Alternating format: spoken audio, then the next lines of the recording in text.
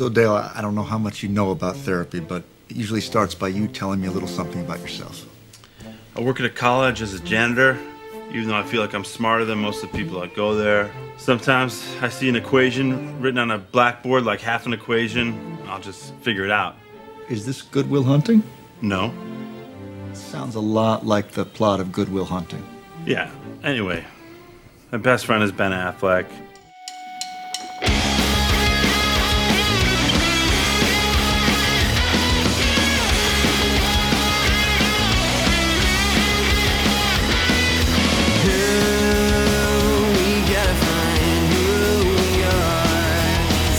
Hello and welcome to The Contrarians, where we're right and you're wrong. I'm Alex. I'm Julio, and thank you for listening. If you like what you hear, head over to Apple Podcasts to subscribe and leave us a 5-star review. Help promote the algorithm and spread the word. You can also find us on SoundCloud to subscribe and review, and don't forget to visit our main website, wearethecontrarians.com. Follow us on Twitter at Contrarian Prime, and to like us on Facebook, visit facebook.com/Contrarian Prime. And if you have the willpower to keep up with our pretentious ramblings, you can follow us individually at Contrarian Alex for myself and at Ovnio for Julio. That's OVNIO. Now, time for the podcast.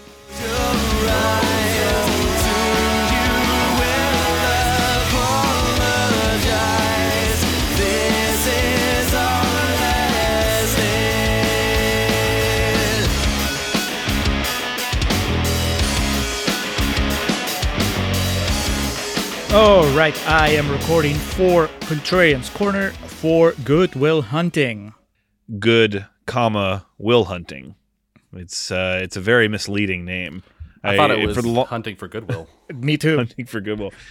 And then, of course, growing up in the 90s, especially in the time period I did, I always think of Friends when this movie comes up because the Joey and Rachel are talking about the porn parody called Good Will Humping.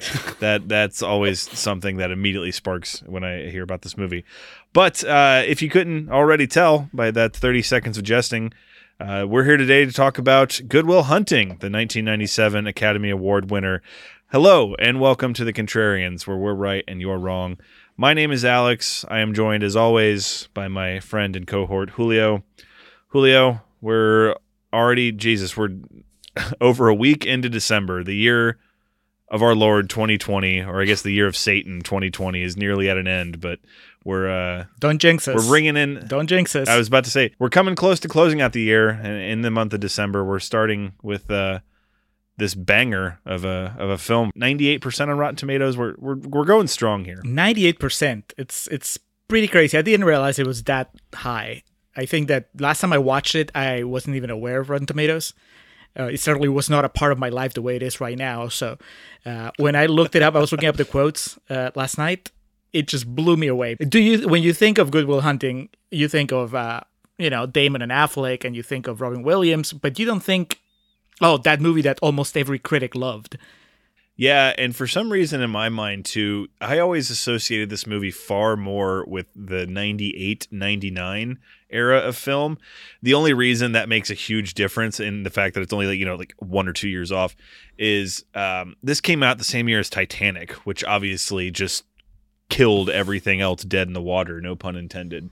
So just going back through this and realizing it was from the same year as Titanic is pretty impressive, and it, in some aspects, lit the critics on fire more so than Titanic. But we are not alone, Julio. We are joined today, for you and me personally, Julio, this is a name from the past. A friend of ours, we always talk about working at the theater, and someone who we met back in those days, but also a fellow member of the podcasting community.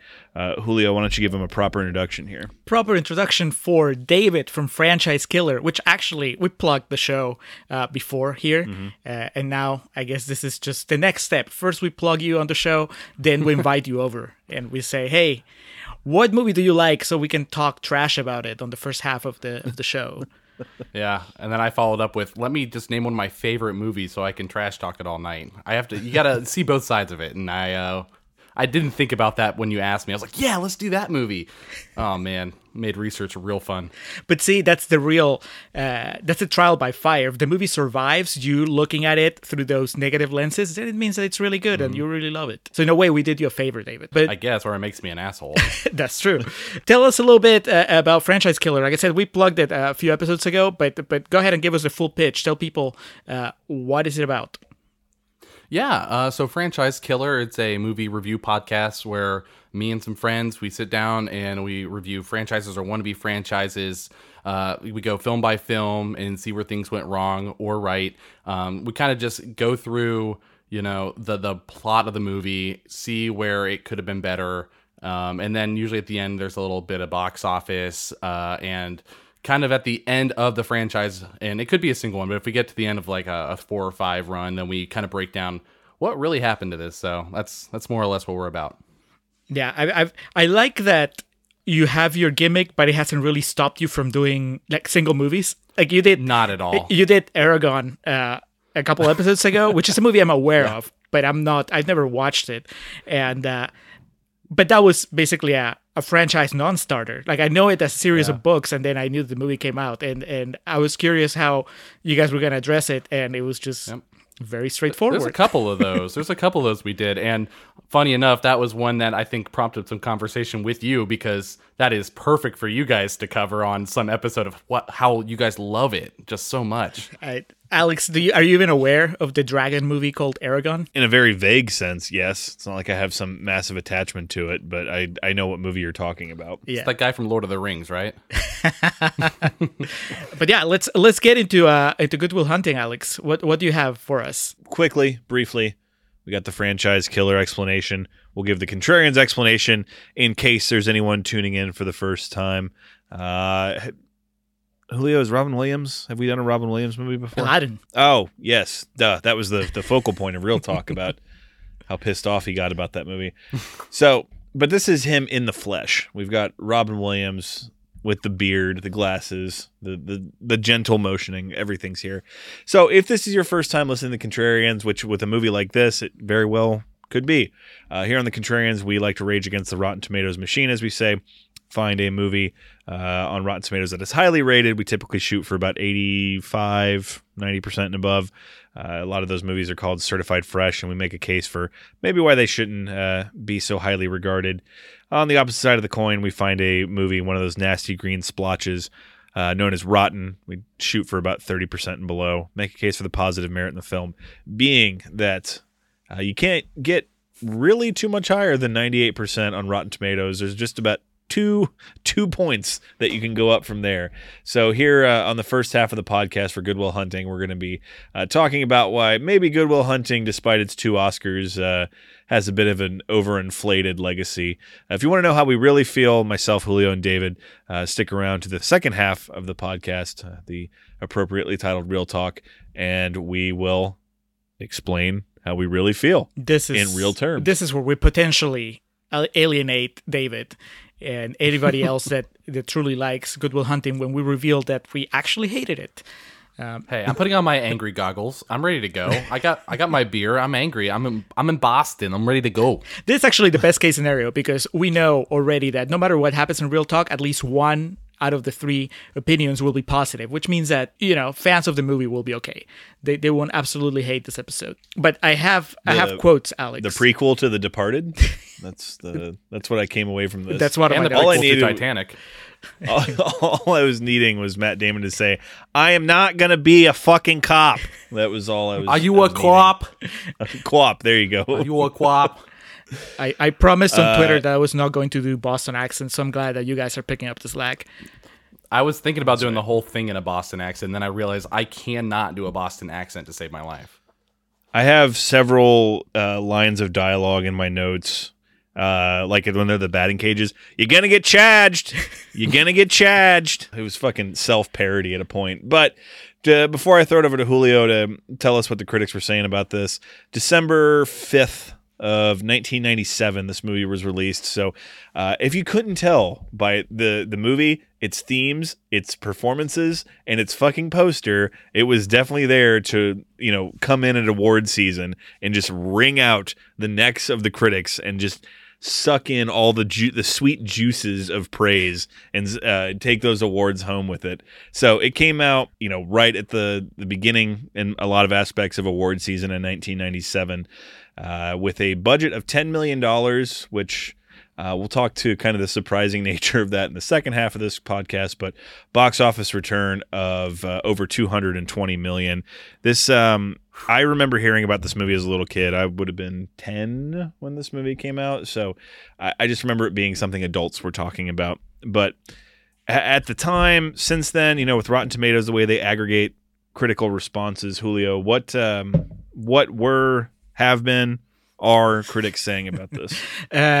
Like you said, the way it works out, there's only, I think, 2 negative quotes in the entire Rotten Tomatoes archive for Good Will Hunting, and neither of those were particularly interesting or funny. So I just pulled a whole bunch of fresh ones, and we're just going to spread them through both halves of the show. Starting with Roxana Haddadi from RogerEbert.com, who says, Good Will Hunting is lyrically directed, efficiently written, side-splittingly funny, and quietly devastating. And now, this movie came out when Roger Ebert was still writing reviews, so this has to be a quote from a review that's either more recent or back when Roxana Haddadi was interning at RogerEbert.com. I think it paints a picture. I'm trying to think, 97, RogerEbert.com probably would have existed in 97. Yeah. I don't know. It would have been the AOL chat room or keywords. That's a little bit before your time, David, but there weren't websites on AOL. It was keywords that you searched and would bring up these pages. Honestly, didn't know that. Richard Probst from theindependentcritic.com says, the film offers Robin Williams the chance to show his dramatic acting skills. Not the first time that Robin Williams has gone dramatic, obviously. Alex, have you seen any previous heavy Robin Williams roles? Previous to this, what would have been his heavy hitters before this? Because I can think of a few after that I've seen. Right. Before, didn't he do that movie where his wife died and he went to the afterlife to rescue her? Is it What Dreams May Come? And then, of course, Awakenings with Robert De Niro. Hey, don't forget I've not Hook. seen that one. Hook, yes. Yes, the dramatic masterpiece. Wait, Flubber came out the same year? Hey, he was covering all his bases. Dang, that's a change. I mean, there were some dramatic set pieces in Mrs. Doubtfire. Let's not lie. Although one of my favorites of his is Dead Poets Society, though. That is there you go. That's the in a similar vein to this movie, I would say. Yeah. Yeah. I think that's the Robin Williams performance everybody thought of before, as a dramatic side before Good Will Hunting came along. Matt Damon and Ben Affleck watched that movie about 1 million times when making this script. Make no mistake about it. Robin Clifford from Reeling Reviews says, Affleck is on my long list for Academy notice this year. Ben Affleck, out of everybody in this movie, she singled out Ben Affleck for an Academy Award. He was playing himself. But I guess we didn't know that at the time. We just, he just broke in. And he just seems so genuine.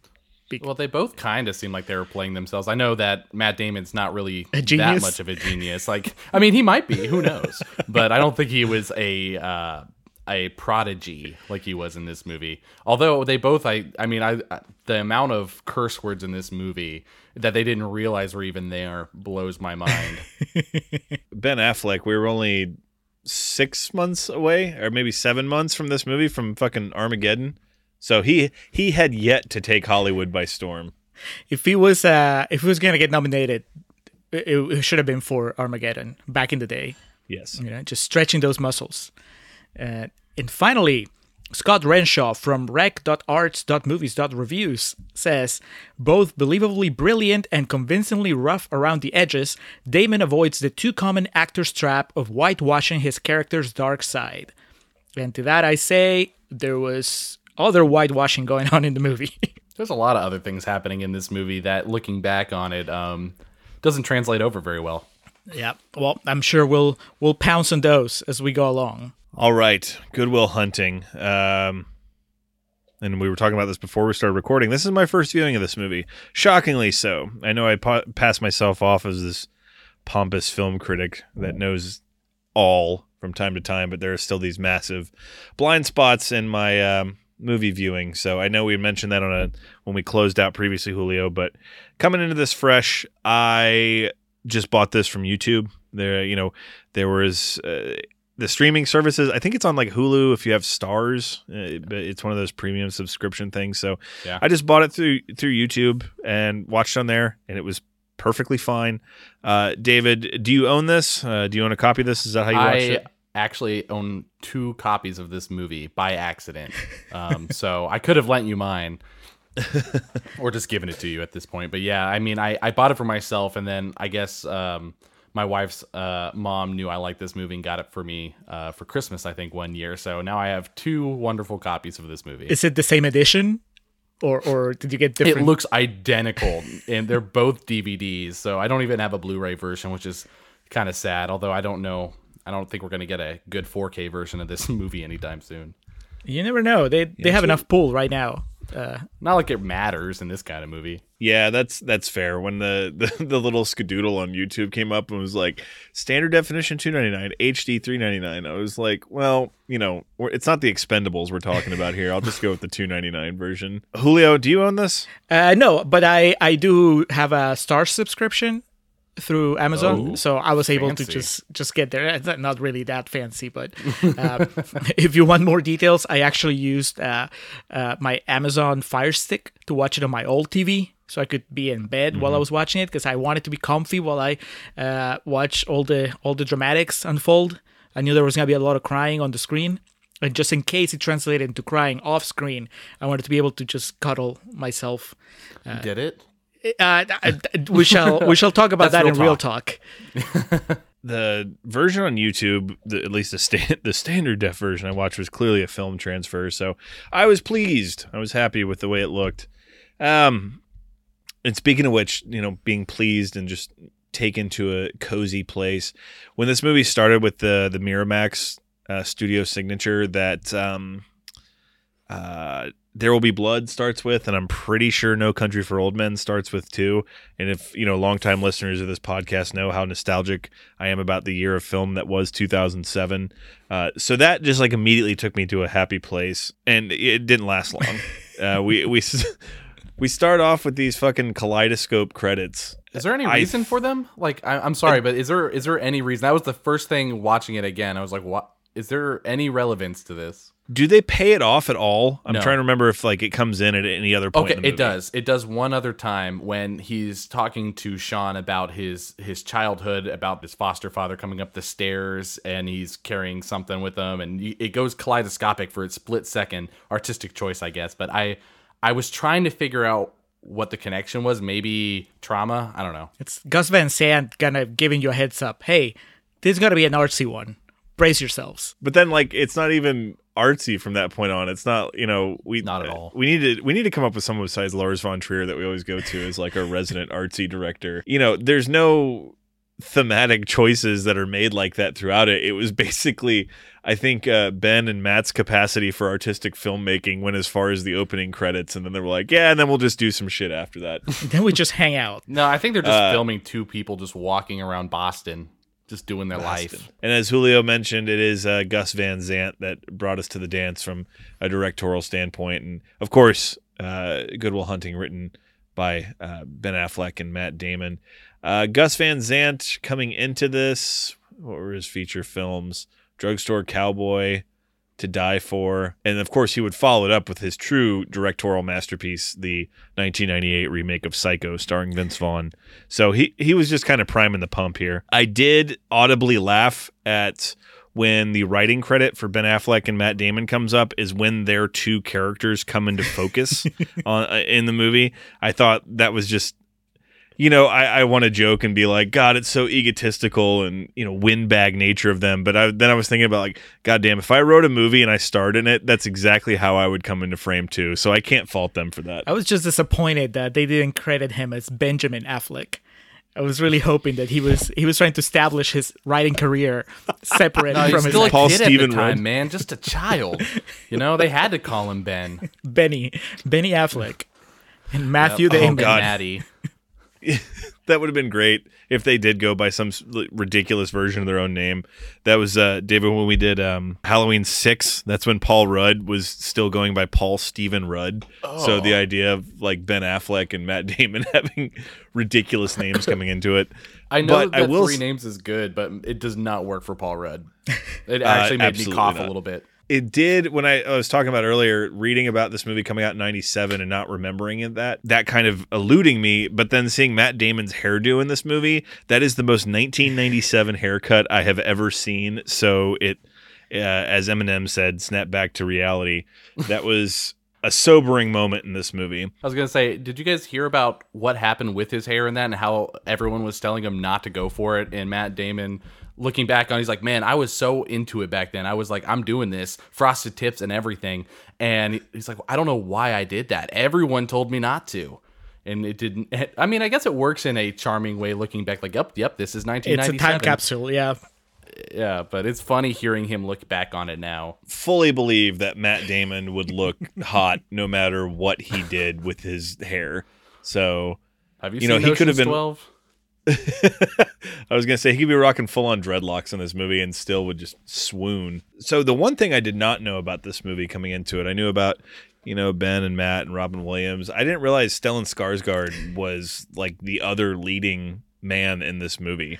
So seeing him credited, and pretty much right off the bat, we just go into Professor Gerald Lambeau, kind of the role he was born to play, because in that European way, he just seems like kind of a cock.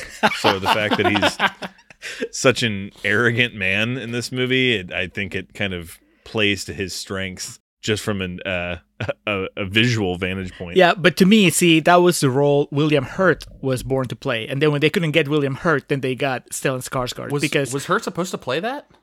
No, but he's it seems to me like he's channeling William Hurt, like the look, the costuming, I could the totally asshole see attitude. That. The Yeah, kind of and then- slightly sexual undertones with the students. Right, exactly. It's like, why is he European then? Why couldn't he be American? I mean, this is taking place in the United States. Everybody else in the cast is American. I'm kind of confused though, because I couldn't tell if he did or not. Is it he actually just trying to be European, or is it just he's failing at putting on an American accent? Oh man, if he's actually trying to do an American accent, that is. I mean, I really made fun sad. of him watching it. Like, I was repeating his lines. I didn't realize now. I haven't seen it in a few years at least, but hearing him again and really focusing on it, I was like, oh gosh, that's an interesting tone. Alex, I will defer to you. Is he trying to be American in this movie? I think he is. I think we've done movies like this before where the guy just has such a thick accent that's trying to be an American that they don't try to force it on too hard. Just kind of do your own thing. I do appreciate, though, the one immigrant on this show is the one arguing that an American should have played the role. Listen, You got- Europeans don't need the jobs. Hispanics, yeah, we'll come over and we'll take them. But let Stellan Skarsgård just do things in Denmark or Girl with the dragon's tattoo. there you go. I know him from the Marvel universe. I mean, he's Natalie Portman's boss. Fair. This is still a long way from that, but still. I mean, I guess if you can't get William Hurt, then he will do. But it's not when you have him next to Robin Williams and Ben and Matt.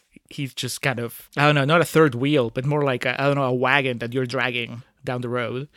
Not only that, it's kind of funny the way he pairs with Robin Williams, and I didn't know if it was that he was tall or Robin Williams was short, but you see scenes where Robin Williams is up to like his chest in the frame, and I had to look it up. I think Robin Williams is actually just really short, but they did not pair well together on screen as far as that goes, because I think Skarsgård is 6'3" or something to Robin's 5'7". But man, what a difference. At no point, though, did I not think that Robin Williams could just beat the shit out of him if he wanted to. That Of course not. Every time they got into their scuffles, I was like, man, the genie's gonna fuck this dude up in a second. Yeah, and Stellan Skarsgård, I'd forgotten he's one of the members of the Marvel Cinematic Universe at this point. I was just kind of looking at what he's done in the past few years. A long cry from the days of Good Will Hunting. But our titular character, Goodwill Hunting, is a janitor at MIT. His basic story is he was a foster child that has had kind of a rough upbringing, but he's clearly an intelligent man, reads lots of books, has a sharp wit. That's one way to put what it. have you. Has his crew of boys, Chucky, Billy, and Morgan. Having not been raised in Boston, it's clear that these guys are just like telling a story from their childhood about this imaginary friend they had that was really smart. And his friends, played by Ben Affleck, Casey Affleck, and of Dazed and Confused fame, Cole Hauser, who plays Billy, and he really does not have many lines to speak of in this movie. Similar to Dazed and Confused. At least in Dazed and Confused, he has his one really dramatic set piece where he, tells the main character that he needs to get his shit together. And this, he's always kind of just smoking or drinking, and occasionally has an off-the-cuff remark about, the state of things going on. But that's all to say that Matt Damon's character here, we quickly find out because of the aforementioned Stellan Skarsgård and his what he is as a professor. He has like a fucking chalkboard outside of his classroom that he puts these equations on, and we see that Matt Damon, the janitor, is able to solve these and creates this real dilemma, because it's the first like 30 minutes of the movie before they actually know it's Matt Damon, right? Yeah, well, it's at least 30 minutes before we get to the real star, which is Robin Williams. So I would say maybe 20 minutes before they figure out that Matt Damon is the one that's been solving the equations, which is like, I guess, these are the movies. You can just, it's all fantasy in a way. You can just write about whatever you want. And still, maybe it's a reflection of my biases, but when we spent the first chunk of the movie seeing Matt Damon and his crew just being ruffians, right? They're just cruising the streets of South Boston, harassing women, beating up dudes, drinking, just kind of not being productive members of society. And then the big reveal is that underneath that rough and tumble exterior, Matt Damon is actually a genius that's solving these equations that were dumbfounding everybody in Stellan Skarsgård's class. It's almost a bridge too far for me to go through, and I managed. The problem is that the movie never stops. I mean, this entire movie is 2 hours of telling us how awesome Matt Damon is. Yeah, honestly, that the whole thing with him solving these problems in the school, I thought was really cool at the time. And even as a kid, I'm like, he's just drawing lines with dots. How hard could this be? And I actually looked that up, some of the problems he did. And I think there's a guy who's pretty big on YouTube that went over this tree problem that, he had to do something like how many trees are there within this amount of vertices, draw homomorphically reducible trees by n equals 10 or something like that. And he's like, it's actually, you could just do it at home. It's like something that's not even that hard. And they're making it sound like, how did this man manage to do this? It's like, oh, he just kind of like sat there and looked at it for 10 minutes. I don't know. There's a deleted scene that shows him just Googling the answer and then just transcribing it on the chalkboard. Yeah, exactly. Back when he couldn't even afford a computer back then. I was going to say, he didn't Google it. He AOL keyword searched it, and that's how it came up. I forgot to mention that the selling point of Casey Affleck in this movie is he has like a mini fro. Yes. that I was very familiar with. When I was like 15 or 16, my hair did not grow like it does now. It grew out and just very, I guess, just white guy curls. And so I can very much appreciate Casey Affleck's hair in this movie, because I was definitely, it was something I was familiar with. Julio, you mentioned the activities of this foursome, this group of ruffians.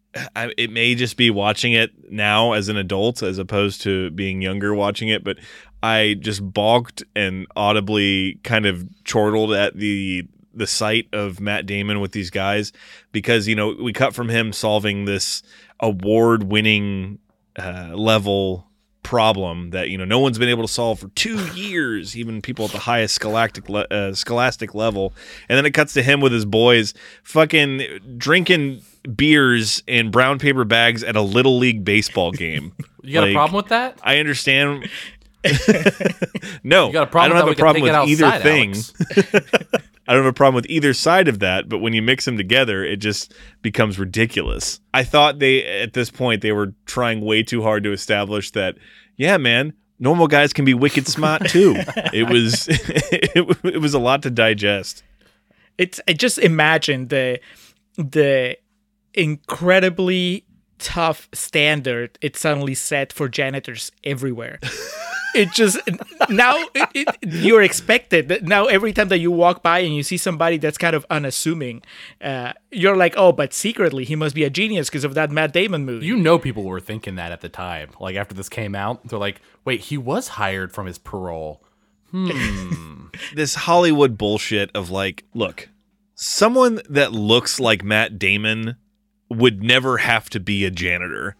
Like the idea of someone that looks like that, you know, we've talked about this in previous movies we've done of if you're hot enough, especially, you know, in society from like 1980 on, if you're hot enough, you can play the system and not have to get a real job at any point. If you don't know who Stacy Keibler is, look up Stacy Keibler because that's a perfect example of someone, if you're hot enough, you can just end up sitting front row at the Oscars next to George Clooney, not having really done real work in your life. Well, but even with Matt Damon, I was gonna say even beyond that, the fact that the backstory they've created for this character is that he was physically abused numerous times by his foster father or even foster fathers, and I mean he's just so lucky that all the scars and everything is just kind of from the neck down.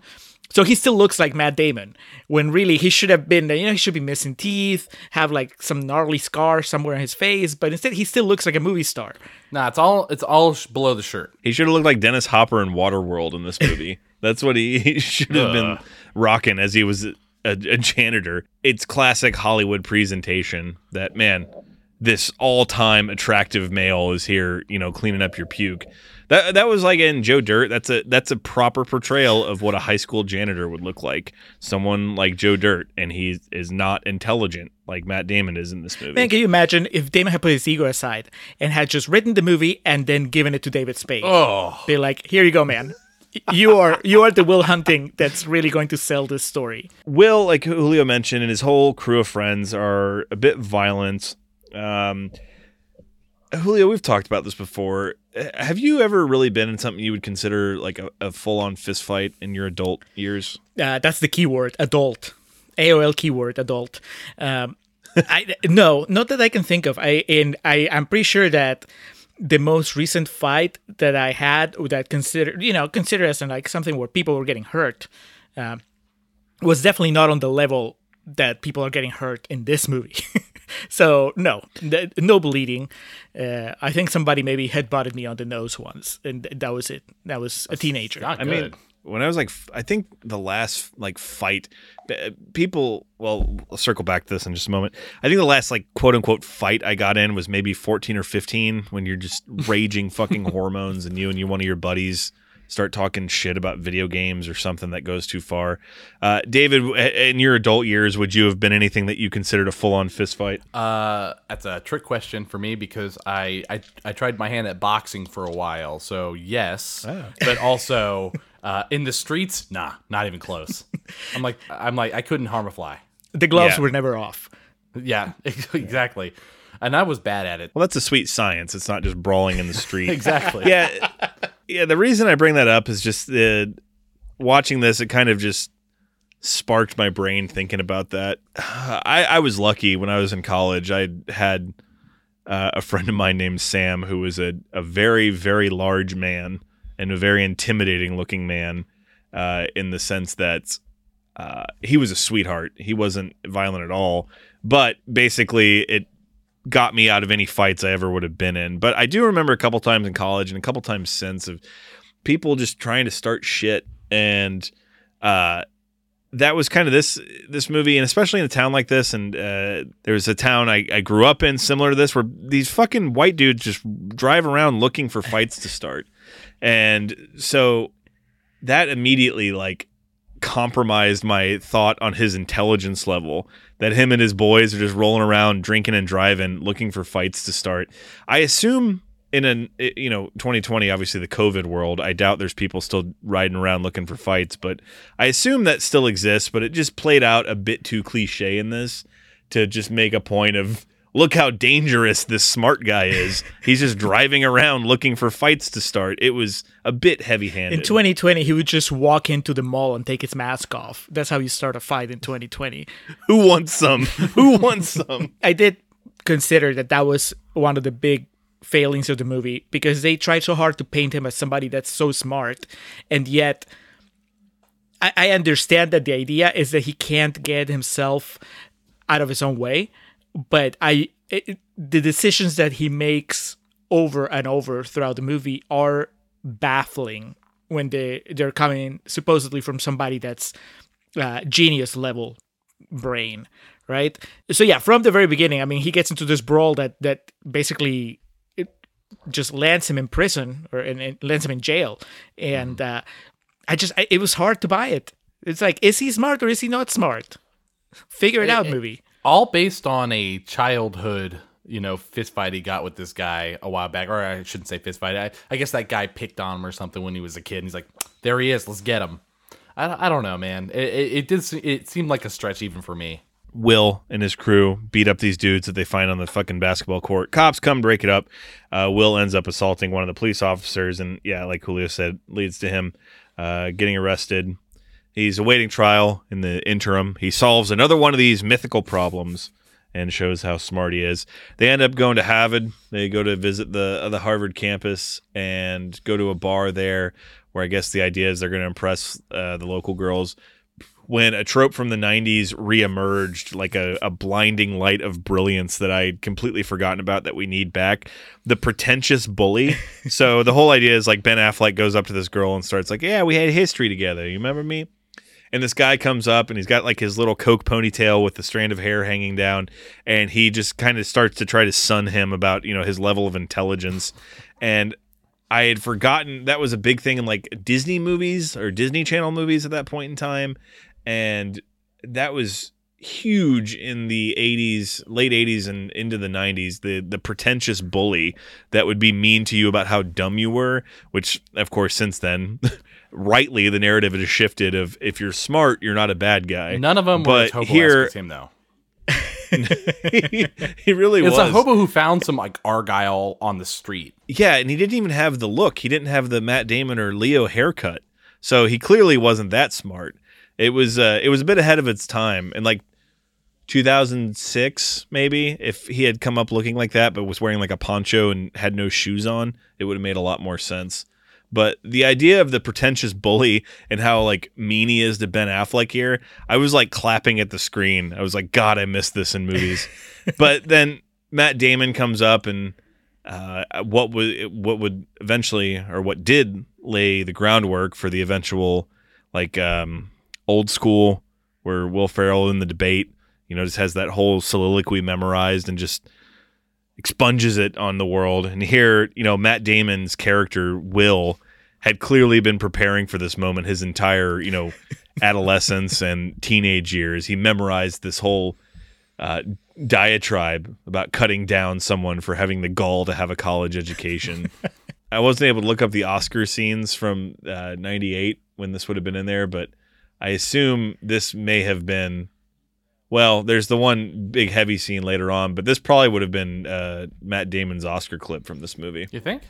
I think it might have been the guy playing the well-educated bully. That was his Oscar clip. It was submitted for your consideration, but they didn't quite pick it. Ponytail guy from Good Will Hunting. You've seen Jay and Silent Bob Strike Back, right, Alex?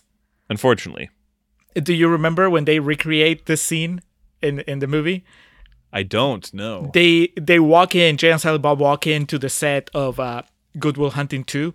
I don't remember what the actual name of the sequel is, but it's basically a recreation of this scene. Ben Affleck is there. I think Matt Damon is there too. I don't know. But this guy, ponytail bully guy, is there. They got him back. Wow. The exact actor? The exact actor. They didn't my recast him. gosh. I am pretty sure it's him. If not, they got somebody that looks a lot like him. Which honestly, I think he looks like David Morse, like a young David Morse. But he's there, and I've always thought that was great that they went, that Kevin Smith went to that level of detail to recreate what is kind of a nothing scene in this movie. Because I mean, the only thing that really happens here is that Matt Damon impresses the one female character in the movie. Minnie Driver. Hey, there was a friend there. She had one line, okay? There you go. And you will respect her. Unlike the movie. Was this the peak of the Minnie Driver experiment? No, 98, she did Tarzan. Did you guys hear about how she almost didn't get this role because she wasn't attractive enough? Oh, that sucks. I was just going to say her American accent sucks even worse than Skarsgård's.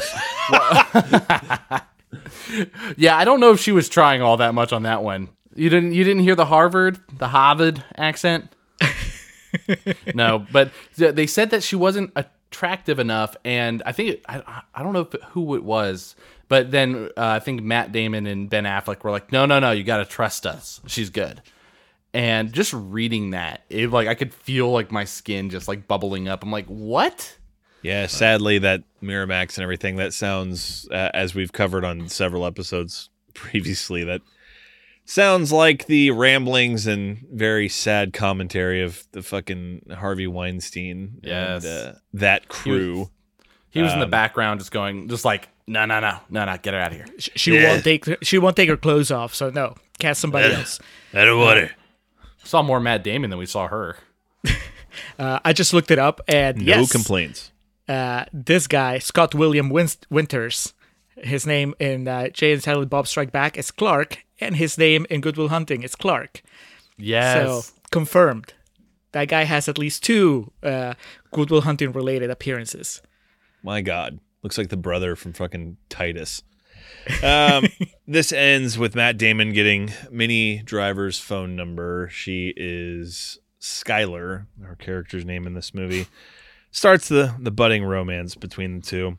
And upon exit, Casey Affleck, to me, gets my favorite line he has of the movie. My boy's wicked smat. And then goes out of the bar. Because we hadn't established already that this movie, it wasn't Boston enough coming up into this. I don't know if you were familiar with this, Alex. I guess it kind of took the United States by storm for a little bit. The whole how you like them apples.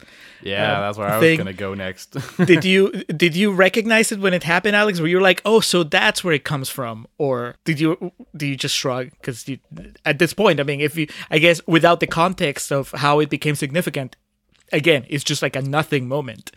I just thought it was like an expression from my childhood. Like I just thought that was something people said. I didn't realize it came from this movie.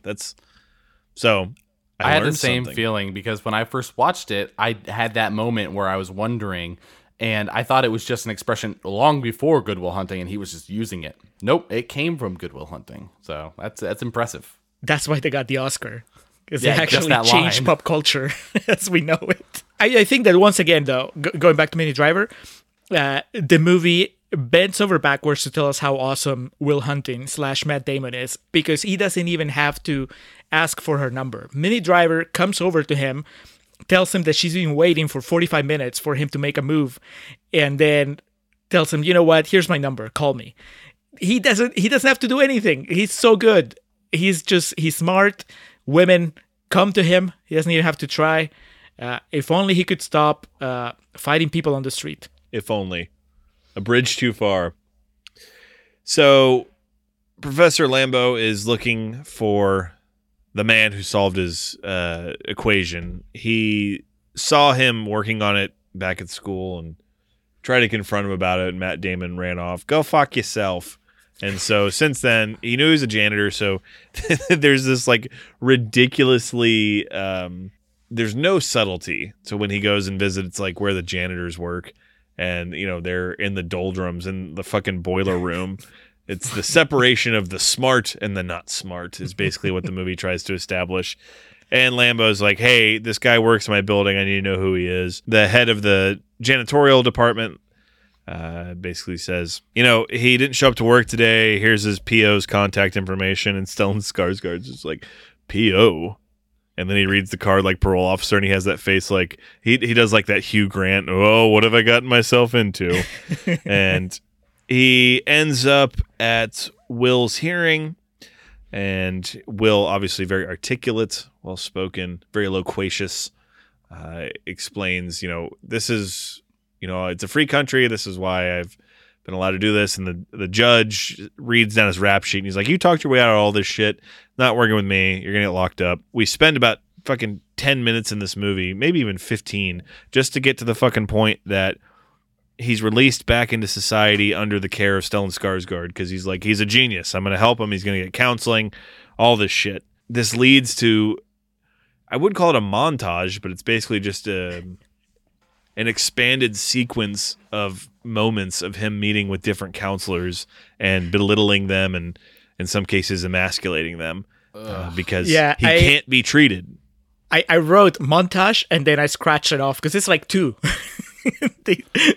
I think that Gus Van Sant didn't quite understand that this sequence either needs to be longer or not exist at all.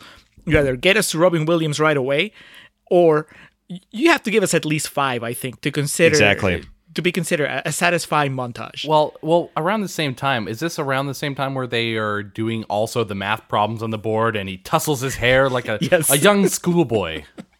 Yes. Good job, Will. I knew you could do it. And then you see the guy in the background just like, that was supposed to be me. Yes. That guy is my favorite character. And also, I just don't understand what they were going for because clearly they took it seriously. They put in the work to make his character. They give him moments throughout the entire movie, but it never pays off. It doesn't lead to anything. You just nothing. This constant reminder that there's a dude that I guess is Stellan Skarsgård's assistant, and that he is constantly looking at Matt Damon like, I hate you. You're smart and you don't appreciate it. And he's there waiting. He's like if Skarsgård is Mr. Burns, then this guy's his Smithy.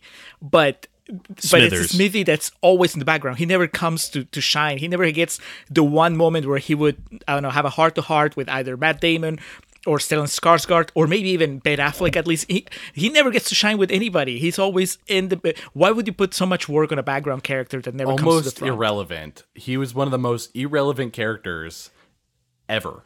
But he gets close-ups.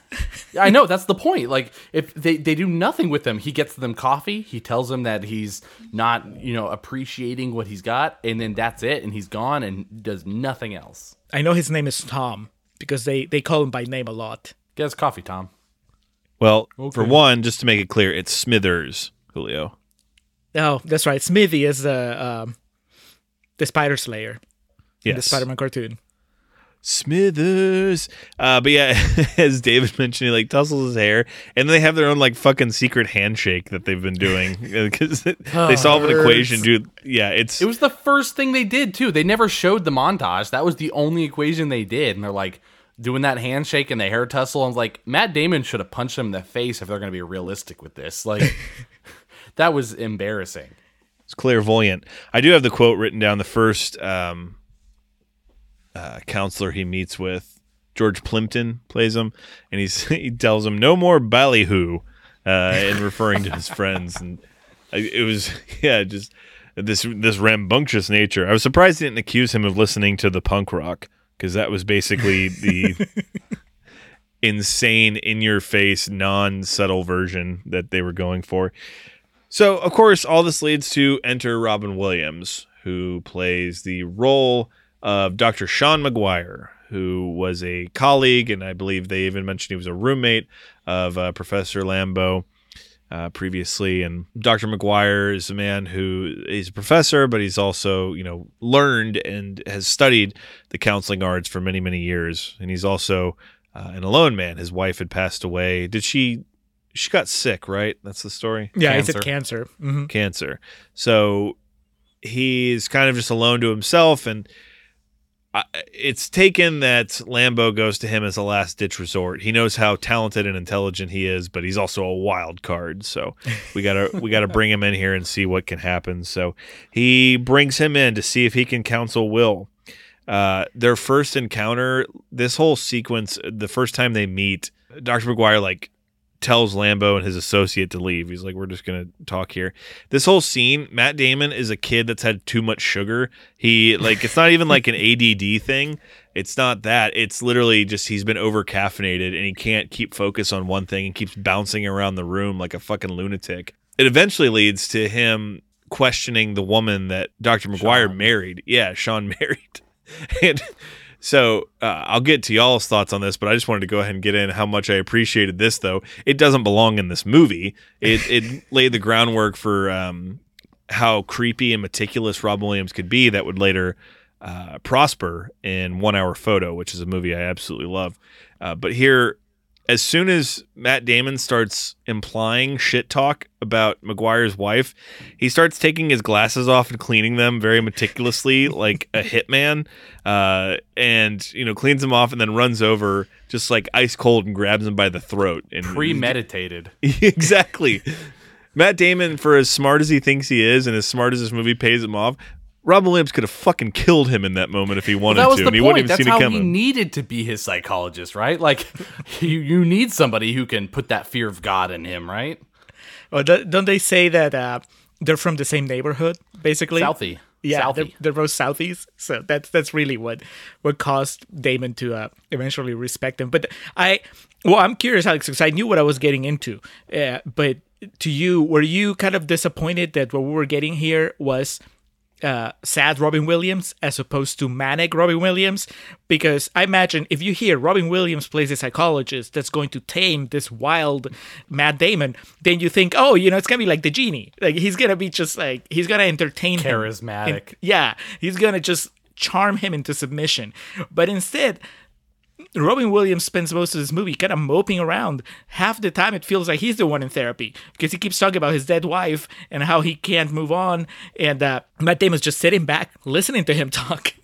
I understand that's very progressive, a very progressive way of treating what's ailing Matt Damon. But to me, it was kind of a bummer because when you say Robin Williams, I expect, Robin Williams, the guy that does stand-up, the guy that did the genie, Patch Adams. Man, Will helped him just as much as he helped Will.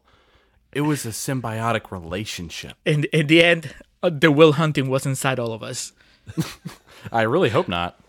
I was gonna say, yeah, I expected like Patch Adams. I expected him to have a clown nose on in this first scene when he met him, and try to tickle him or some shit. But it was. I'm glad I didn't see this. I'm glad I didn't see this movie when I was younger because it would have shattered my idea of what, for us 90s kids, Robin Williams was a beacon of comedic whimsy and wonder. So seeing him here being half, manic depressive kind of little bitch, and then also like this stone cold aggressive man that clearly, it's never outlined in this movie, but he's clearly killed a man with his bare hands. That's what this movie tries to outline. He was in the war, man. Right. He was. And I'm not proud to say this, but I did watch like an almost hour-long video of a psychologist breakdown of this entire scene. And also other scenes, but specifically this one I find funny because he was breaking down how Will was doing this because he was trying to divert attention, and Sean was doing this to get him back on track, and there's a lot of subtleties in what they were doing that was actually working, and at the very end he goes, "Dear God, no. Absolutely not." He's like, I don't care what is happening, that does not happen. Do not assault your patient. Do not throw them into a wall with your hand on their throat. Unless you want a blockbuster movie. And also a far bygone era, even though this movie's 23 years old at this point, it still seems like a different millennia.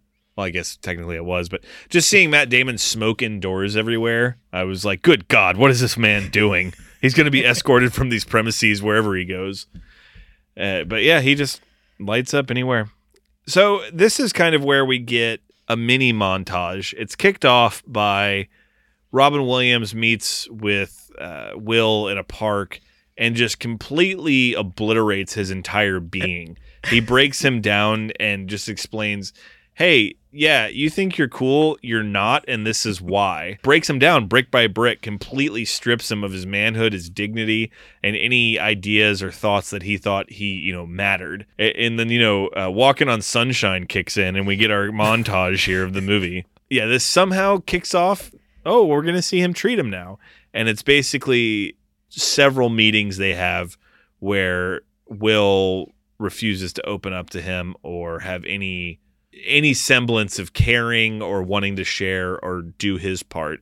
But we also see in these clips that come by is that Sean, he'll wait. He doesn't give a fuck. He's got all the time in the world to see what this guy's going to do.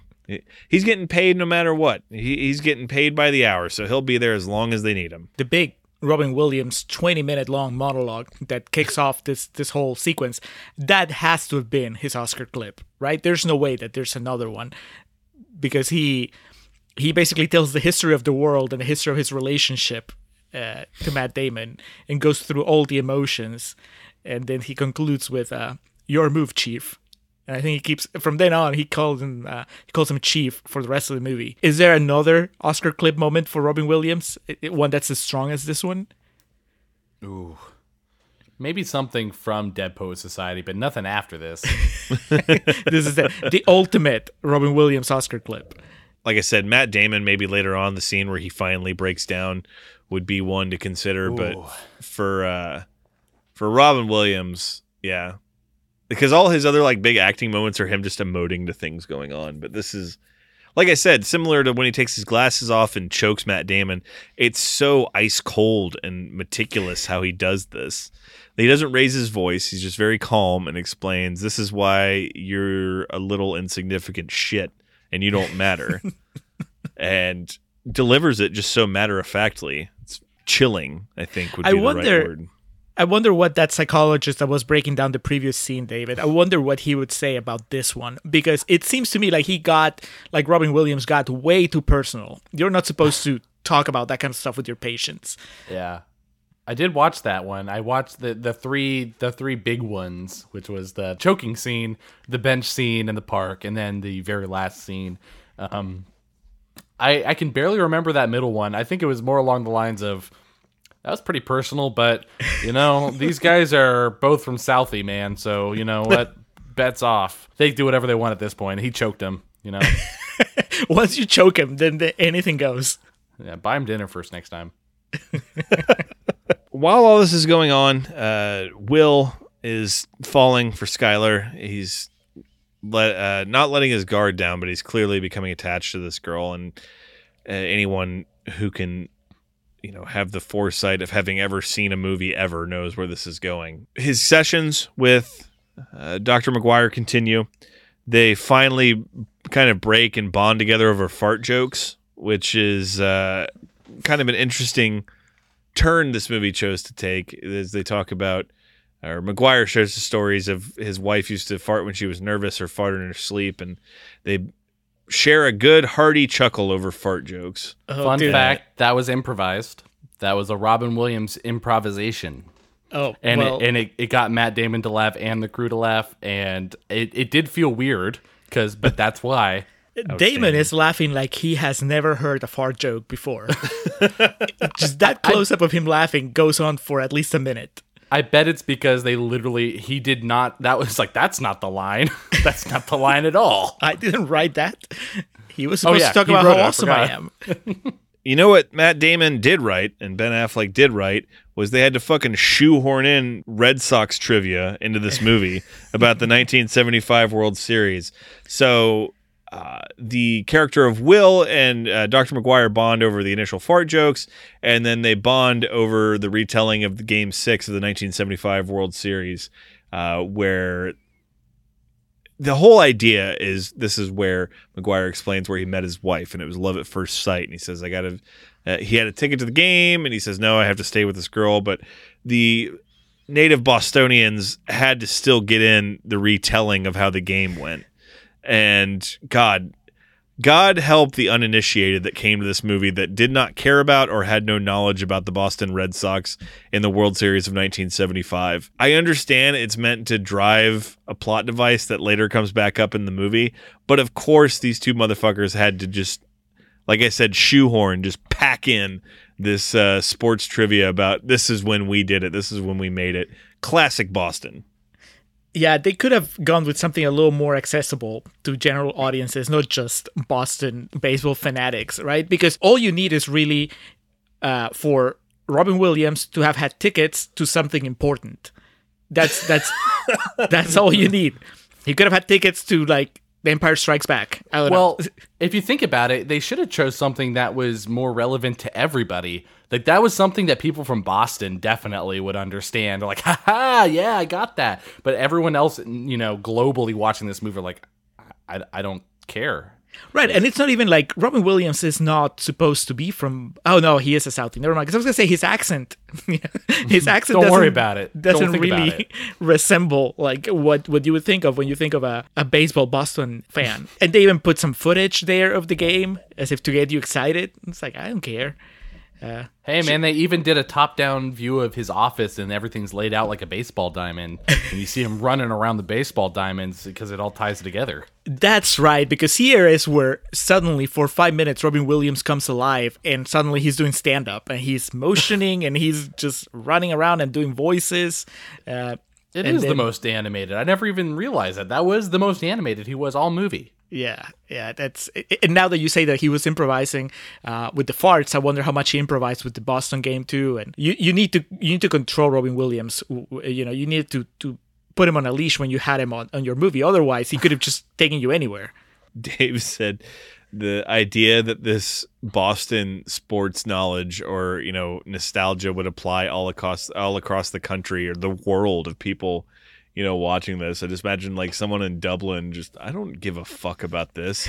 Or even just someone like in Poco, West Virginia. Man, what the fuck does this have to do with him treating this kid? I don't get this. But yeah, that's what people in West Virginia were thinking. So I guess the joke's on us because Ben and Matt won an Oscar for ramrodding in World Series from 1975 knowledge about the Red Sox. Right, what you know. Yeah, exactly. Well, they definitely did. They stuck with it here. The delineation becomes clear, the differentiation between Professor Lambeau and Dr. McGuire's approach to Will. It really seems like McGuire's trying to help him while Professor Lambeau is trying to mold him. He sees him as a prodigy that can be exploited for, he's like, Todd Marinovich, Marv Marinovich's son. He's like, here's this ball of clay. I don't really give a fuck how this emotionally alters him. I'm just going to force him to be what I want him to be, where McGuire clearly cares about him. Meanwhile... But I don't know, Alex, because that's what the movie's selling you. But really, I think that the argument could and should be made that actually Ben Affleck does it later on in the movie. The fact that Matt Damon is a genius kind of gives him a responsibility to do something with his life. As many people know, with great power comes great responsibility. And he is really... It might be that Stellan Skarsgård is not the nicest person there, and he's kind of a dick, but he has a point. It's like this guy could change the world the same way that Einstein changed the world, the same way that, I don't know, he lists a whole bunch of other scientists. But it's good that Robin Williams is trying to heal him, but that doesn't mean he has to encourage mediocrity. It rubbed me the wrong way that the movie decided to take a side when really they should have kind of tried to reach some sort of compromise.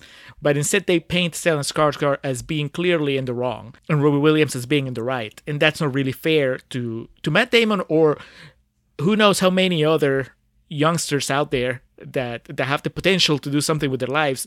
And then they watch this movie and they're like, you know what? What's really important is that I find the right girl. That's really what matters. That is something I did come to realize watching this more recently versus when I was younger when I saw this. Because when I was younger, I was like, yeah, he is bad. He's trying to ruin his life. Don't make him do what he doesn't want to do. But really, he did have his best interests at heart. It was really just him trying to make sure he didn't throw his life away and he cared about him. I was like, that's kind of sad in a way. What did he say? He's like, I'm not twirling my mustache trying to figure out how I'm going to ruin this boy's life.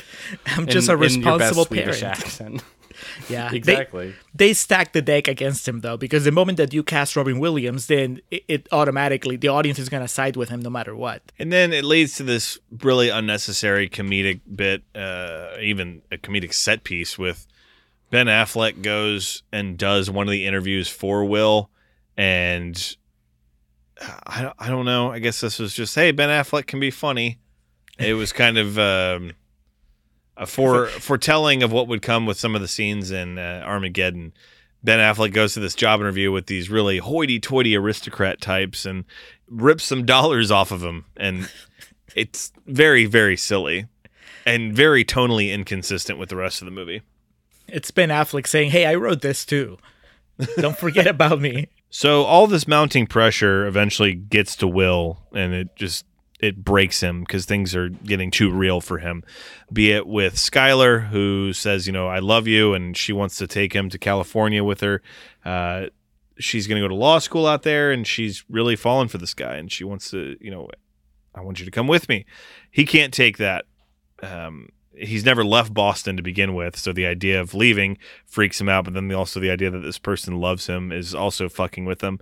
And then on top of that, the responsibilities that are coming along scholastically with what he's doing with Professor Lambeau, and he understands, or what he knows is that the work that's given to him is too easy, and I think he starts to feel like he's being taken advantage of, which, I mean, that's kind of left up to the viewer's interpretation of whether Professor Lambeau is taking advantage of him or not, but he's fucking freaked out, and he can't handle what's coming at him from any aspect of his life. Did you feel that Skylar, that Minnie Driver, came onto him too strong in that final scene where they kind of break up? Because they just had sex. At least it looks like they just had sex. Yeah, no, they were just playing with an 8-ball, dude. No, after. Not the 8-ball scene, which is really weird, by the way, because it's just like this sexy scene shot in close-ups, but from above. I don't know, Gus Van Sant was smoking something. But no, later on, when they break up, because when she says, I love you, and I want to take you to California, and he kind of understandably says, I don't know about that, because my life is here. But she takes such offense to him turning her down that then instantly she goes on the offensive. And then, of course, he gets violent. He feels attacked, so he gets defensive and starts screaming and showing her his scars. And, it gets really ugly. But to me, it felt like she started talking like he owed her something, when it was clear that this was kind of a fling. I mean, they knew that she was moving to California early on. So when she tries to make it something that's more permanent and he reacts negatively, it's like, well, can you really blame him? In his mind, it was over whenever she moved to California. Now you're springing this new setup on him. You need to give him some time to, assimilate. She should have just gone like, hey, think about it. Yeah. Don't get mad. It's hard to know because, I mean, obviously no one expects that kind of reaction from a simple question. Right. I don't know if it's justified, but in simpler terms, yeah. I mean, like, she threw him a curveball that he was not prepared for, if we bring it back to baseball terms. Yes. Yeah, I mean, his reaction is completely, off the charts wrong.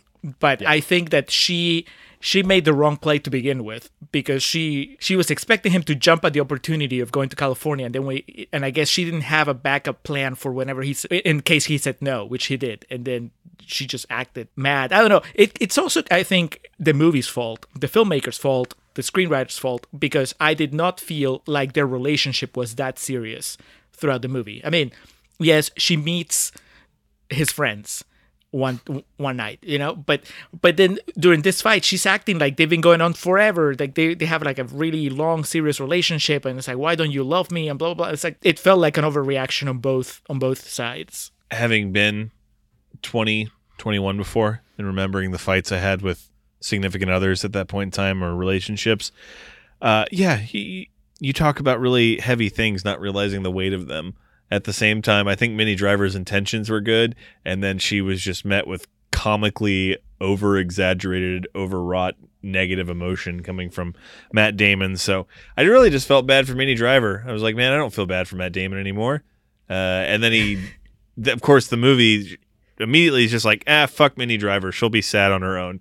Let's just see what happens with Matt Damon. They really did. I mean, honestly, that was her Oscar nomination, and then boom, gone. Yeah, you never see her again, right? He calls her later. A second scene, maybe. Like, that was it.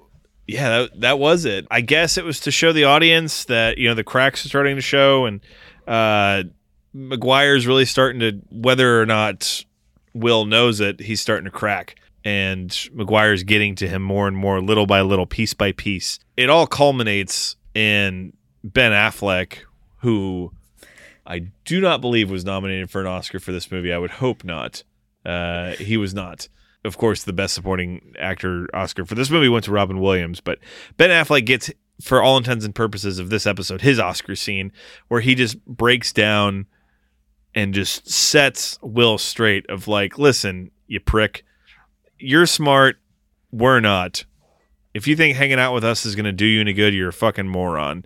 And then he gives him that big...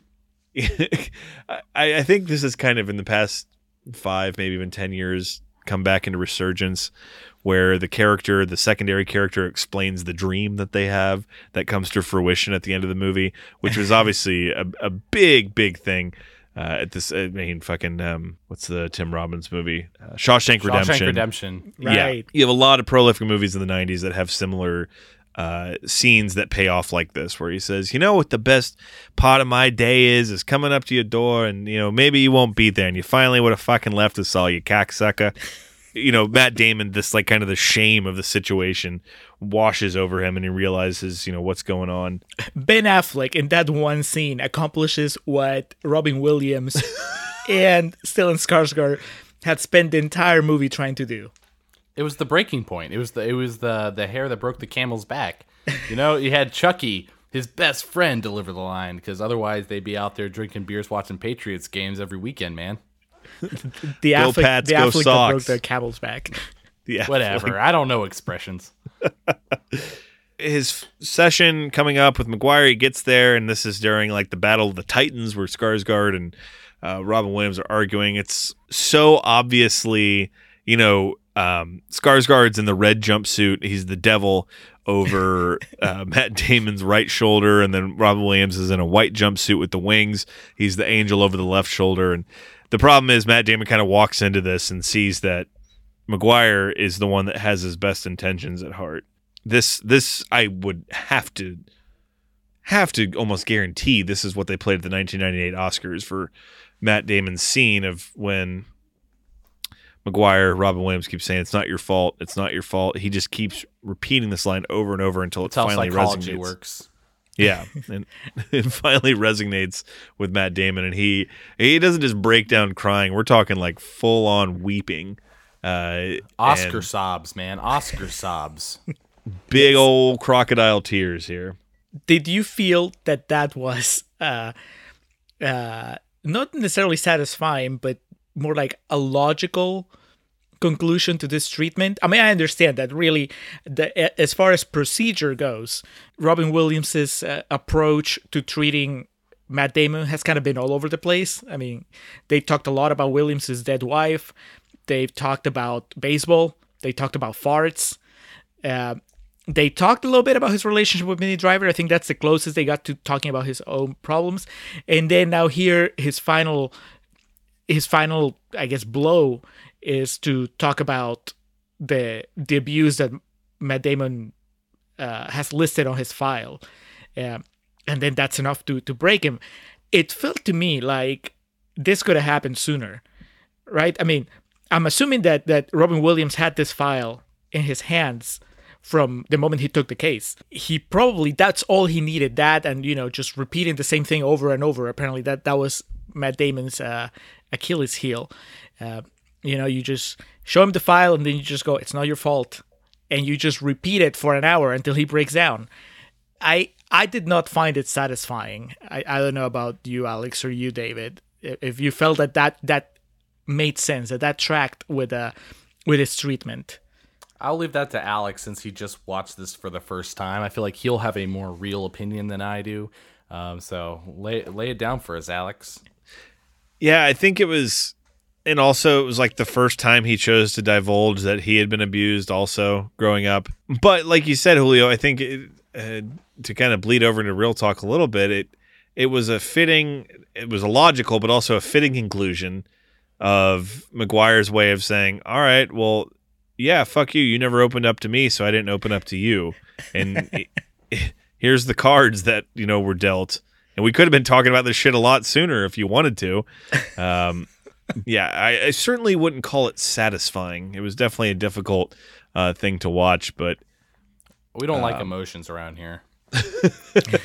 No, it is hard to watch. I feel like almost anyone that'll be hard to watch, and it does feel justifiable. At least they made you feel like it was. I mean, they acted the shit out of this. I'm gonna say, like, I mean, whether or not it made sense, they're saying it makes sense, and you're gonna believe it. I think I think definitely Robin Williams came to this movie with the mindset that he was going to win an Oscar. I don't think Damon and Affleck knew. They were just happy to be there. They were just happy to have the movie I don't know if produced. Robin Williams could have known that. It just seems weird because I mean, just from the little research I did on this movie, like they did portray this movie as this was written by two 25-year-olds who live on each other's couches and they can barely pay rent. And Robin Williams is like, that's my movie. Like, I don't know, man. Well, like, but did you say that he had just made Flubber like this year as well? the same year, yeah. He was just looking for something that would distinguish him from just the shit that he'd been putting out recently. It's like, can I have a role that is not about me clowning around? And then he gets this. It's like, I can work with this. I can take us all the way to the Academy Awards, boys. Yep. And I think he said, you know, I'd have to be stupid not to take this. But he was, I think, you know, the way I've learned about movies and how they get pitched to people, it seems like they go to stars a lot first and get their sort of take on it. If you can get somebody to join on, you can then pitch it to a production company or something. And I can just imagine they're just like, we got Robin Williams. Yes. And then from there, you got all those other big names and it rolled out. I imagine they went to Skarsgård first. They were like, we got Stellan Skarsgård. And then Robin Williams was like, all right, I'm in. So it took 2 hours, but Will finally gets it. He gets the whole idea of, you know, what the gravity, the weight of his knowledge holds and what his potential life can be. So he has the farewell with Robin Williams. They exchange contact information. They exchange Twitter handles. He leaves, and it's his 21st birthday when all the boys gift him a car. Chucky, Billy, and Morgan, they gift him this real hunk of shit. But the idea is pure. And so they give him this car, and it's like, hey, now you can drive, and, you know, because he's going to be going to the city for his new job that he got. But it turns out 21, therefore the best thing we can get you is a car. Yeah. Oh wait, no, you're legally able to drink now. Now you get a car. That was the line. There you go. Responsible. So the idea being that he's going to take this into work every day. Turns out quickly when he has the means of transportation, and after, you know, when he reflects upon the movie that he just took part in, he realizes, oh no, what I should probably do is go after the girl. So he goes to McGuire's residence, and McGuire at this point, you know, he's completed what he perceives to be his duty as a counselor, and now he's going to travel the world and study more. But he gets a note in his mailbox that says, you know, if they ask about the job, tell them I'm sorry, but I have to go see about a girl. And so the implied idea here is that he's going to drive out to California to meet back up with Skylar. And we get, you know, coming to fruition, Ben Affleck's best dream, where he goes to the home of Will, and Will is gone. And, you know, it makes him happy that he's gone. And my last note is full circle. Exactly. My last note is LOL at that car making it across the country. Yep. We all thought that. Elliott Smith playing on in the background. That was one of my two problems with the ending. One, that, yeah, there's no way that car makes it to California. Number two is, why is Ben Affleck going to pick him up when he has a car already? I never realized that until this most recent watching. I was like, they just got a car. I guess to save gas, because technically they still work at the same place. That's the only thing I can think of.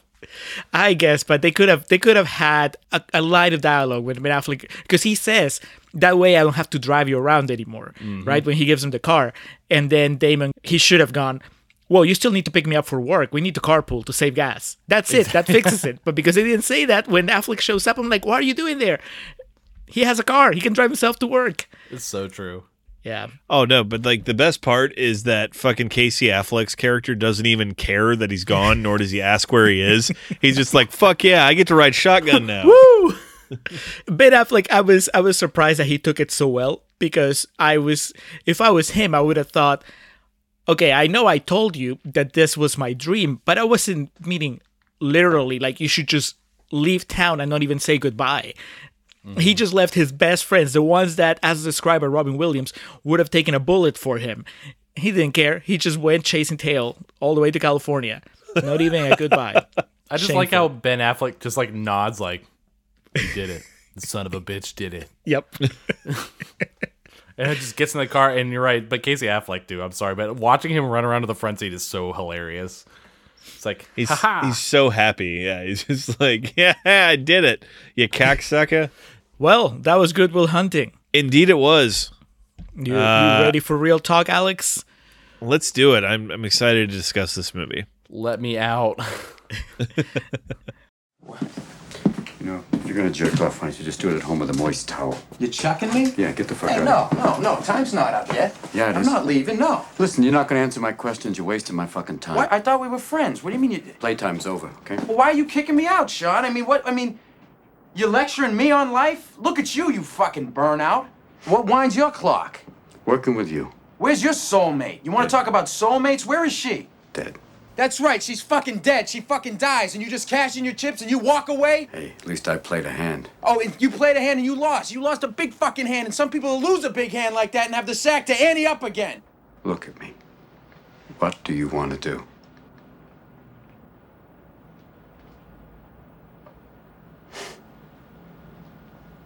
You and your bullshit. You got a bullshit answer for everybody. But I ask you a very simple question, and you can't give me a straight answer. Because you don't know. All right, I am recording for real talk. Good Will Hunting. Again, released on December 5th of 1997. Directed by Gus Van Sant. Written by Ben Affleck and Matt Damon. Budget of $10 million with a box office return of a bit over $220 million. $10 million being humorous to reflect upon 23 years later. The idea of a movie with Robin Williams, Ben Affleck, Matt Damon would not, and Danny Elfman on the score, no less, would cost you less than $20 million is humorous. And Casey Affleck, too. I mean, fuck's sakes, Casey Affleck's won an Oscar since this movie. At the 70th Academy Awards from 1998, as we mentioned, the first portion predominantly dominated by Titanic, but Good Will Hunting had its fair share of nominations, getting nominated for Best Picture, Best Director, Best Actor, winning Best Supporting Actor for Robin Williams as Dr. Sean McGuire.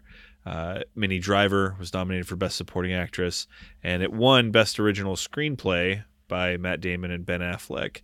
A fascinating year at the Academy Awards, as Titanic had almost a name in every category except for the acting side of it. Leo didn't get nominated, which I think in the recent years that became kind of a joke, was that movie got nominated for everything but him. And I mean, that was kind of an ongoing gag about how he never quite won. What did he end up winning for? Why am I blanking on that?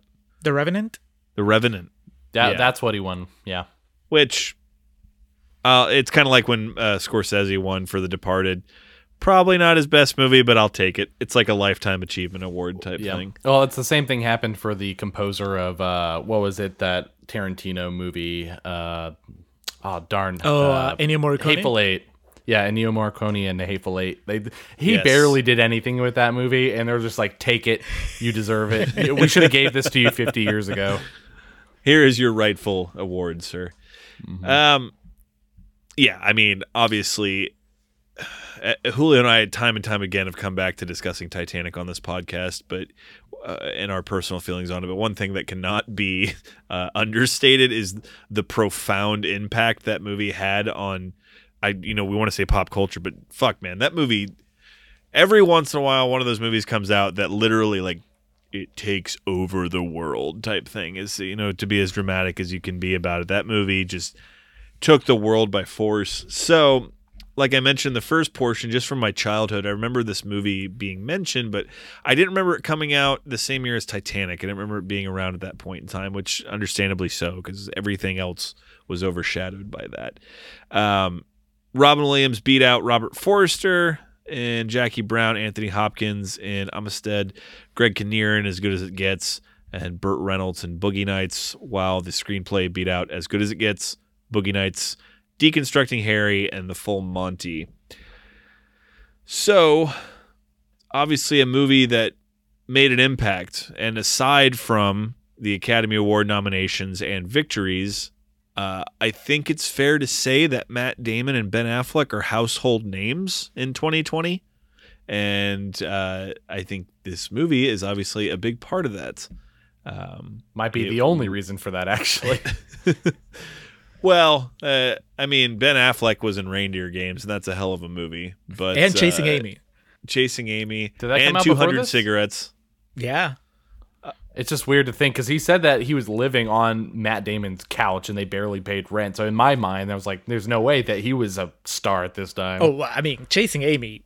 It's not like he. Chasing Amy. Yeah, that's a Kevin Smith movie that he made on a really low budget. So I think we talked about that when we did that episode too, about how low budget it was. And I can't even remember if it was I don't even remember if like the actors were paid for it type thing, or like what we've come to know by that terminology. But yeah, I mean, Matt Damon is one of the biggest movie stars in the fucking world, and has been since this movie came out. And Ben Affleck too, just because dog on Ben, and he's made some questionable movies, to put it pretty politely. He had Dazed and Confused before this, and I didn't do as much research for this movie because we have a guest on. I didn't want to, bogart the time with, well, this is what I learned about the movie. But I would almost venture to guess Cole Hauser being in this movie, the man who played Billy, would have had something to do with the relationship from Dazed and Confused that him and Ben Affleck had. I have no proof of that, but I would guess. And then just to confirm, Chasing Amy was the same year as this. So Ben went from the highest of highs, the lowest of lows, and the creamy middles. He experienced it all in the year of 1997. So this was a guest pick. So I want to get to the reason for that and David's thoughts on the movie. But Julio, you did say you had some quotes for us. So what else were critics saying about Good Will Hunting? okay, so I got, like I said, the overwhelmingly positive quotes on Rotten Tomatoes really left me with one green splotch. There's one negative quote that I thought would be worth reading, and then there's a couple other interesting ones that are fresh. So the rotten one is from Christopher Knoll from filmcritic.com, who says, all told, the film has plenty of enjoyable moments, but it's just not the deep experience the filmmakers want you to believe it is. And before getting too much into real talk, I remember hearing this take. You know how you have something takes over the world and then you get the backlash? And so I remember this being the narrative of the backlash. When everybody was raving about Good Will Hunting, eventually the equivalent of film Twitter came along and said, you know what? It's not as deep as you think it is. And I remember hearing that as a young person and going, well, maybe it isn't. They're right. So I look forward to discuss that because I haven't watched this movie in a long time. So obviously I have a much more updated take on it now.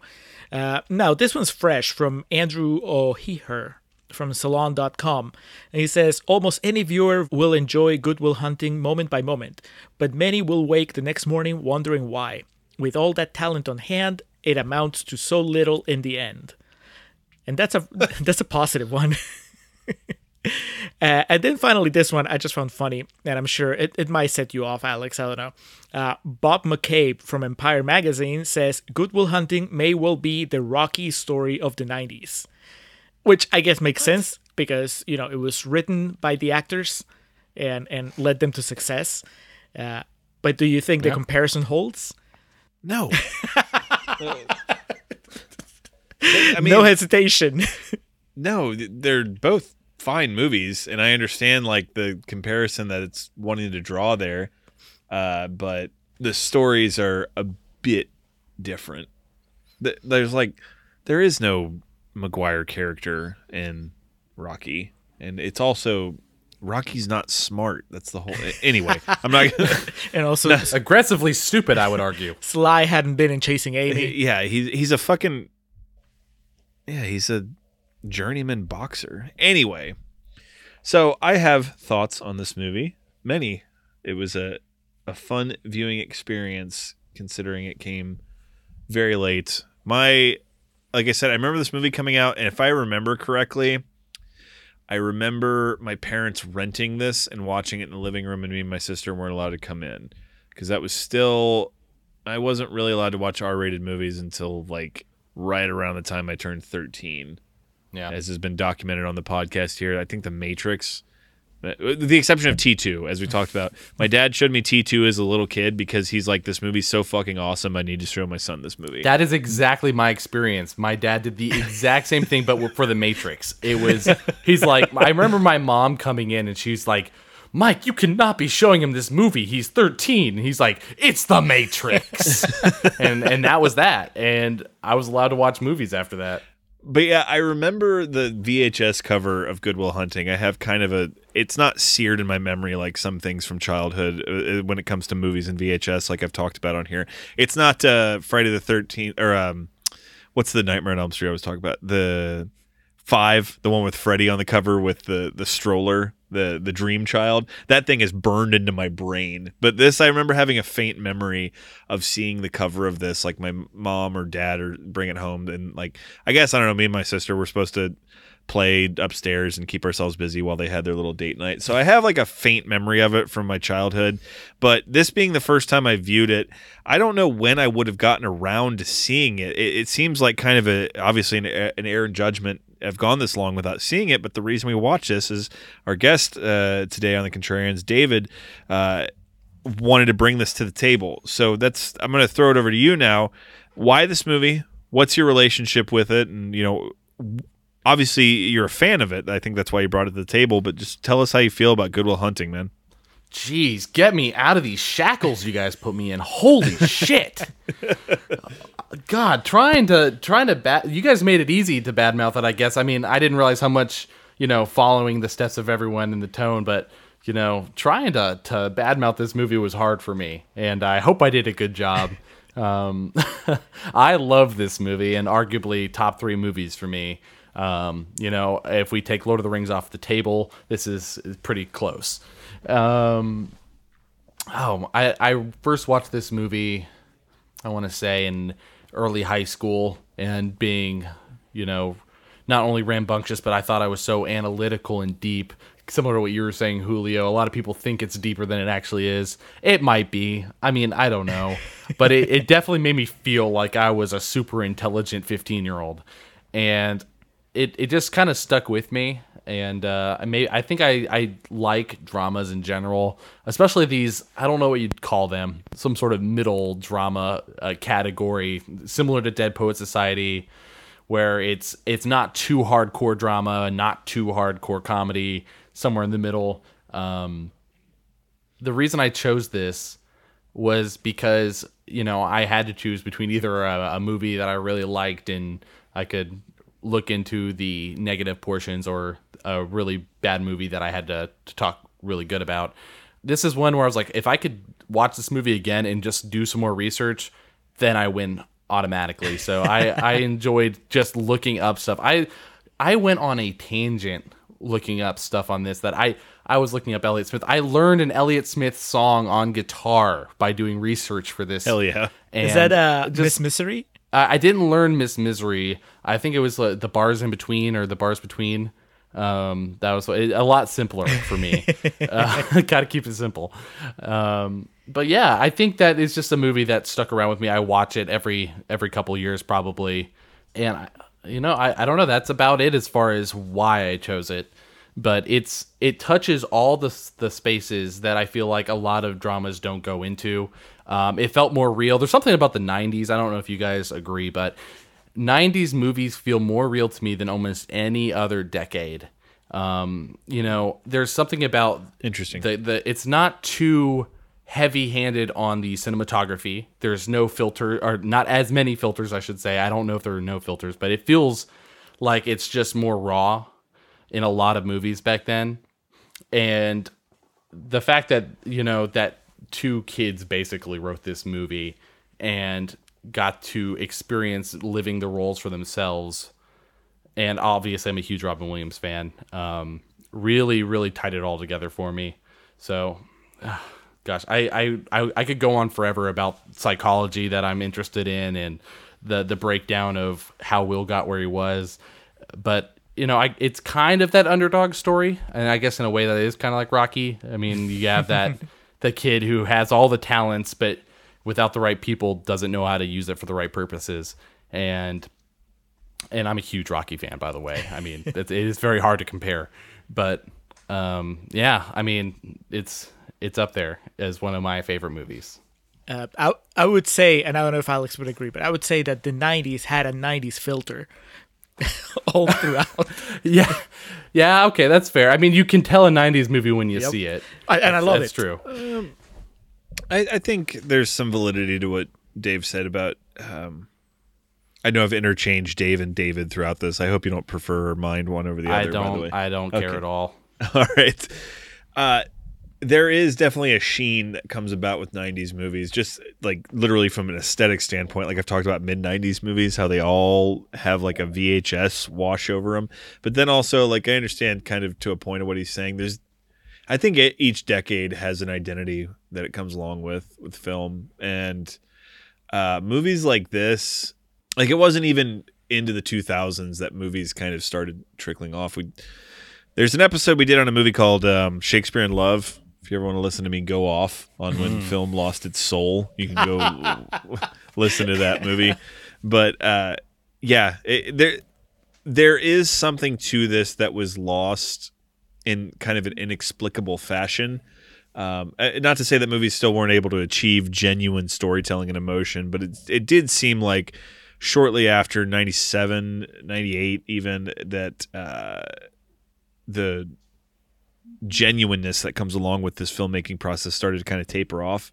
And like, especially in the early 2000s, there's so many fun movies in that time period, but there seems to be just this like complete air of insincerity is a bit melodramatic. I would say like Overpolished and almost in a way just kind of made without too much seriousness, which of course works for some movies and doesn't work for others. But I see what you're saying, and I can kind of to a certain extent agree with that.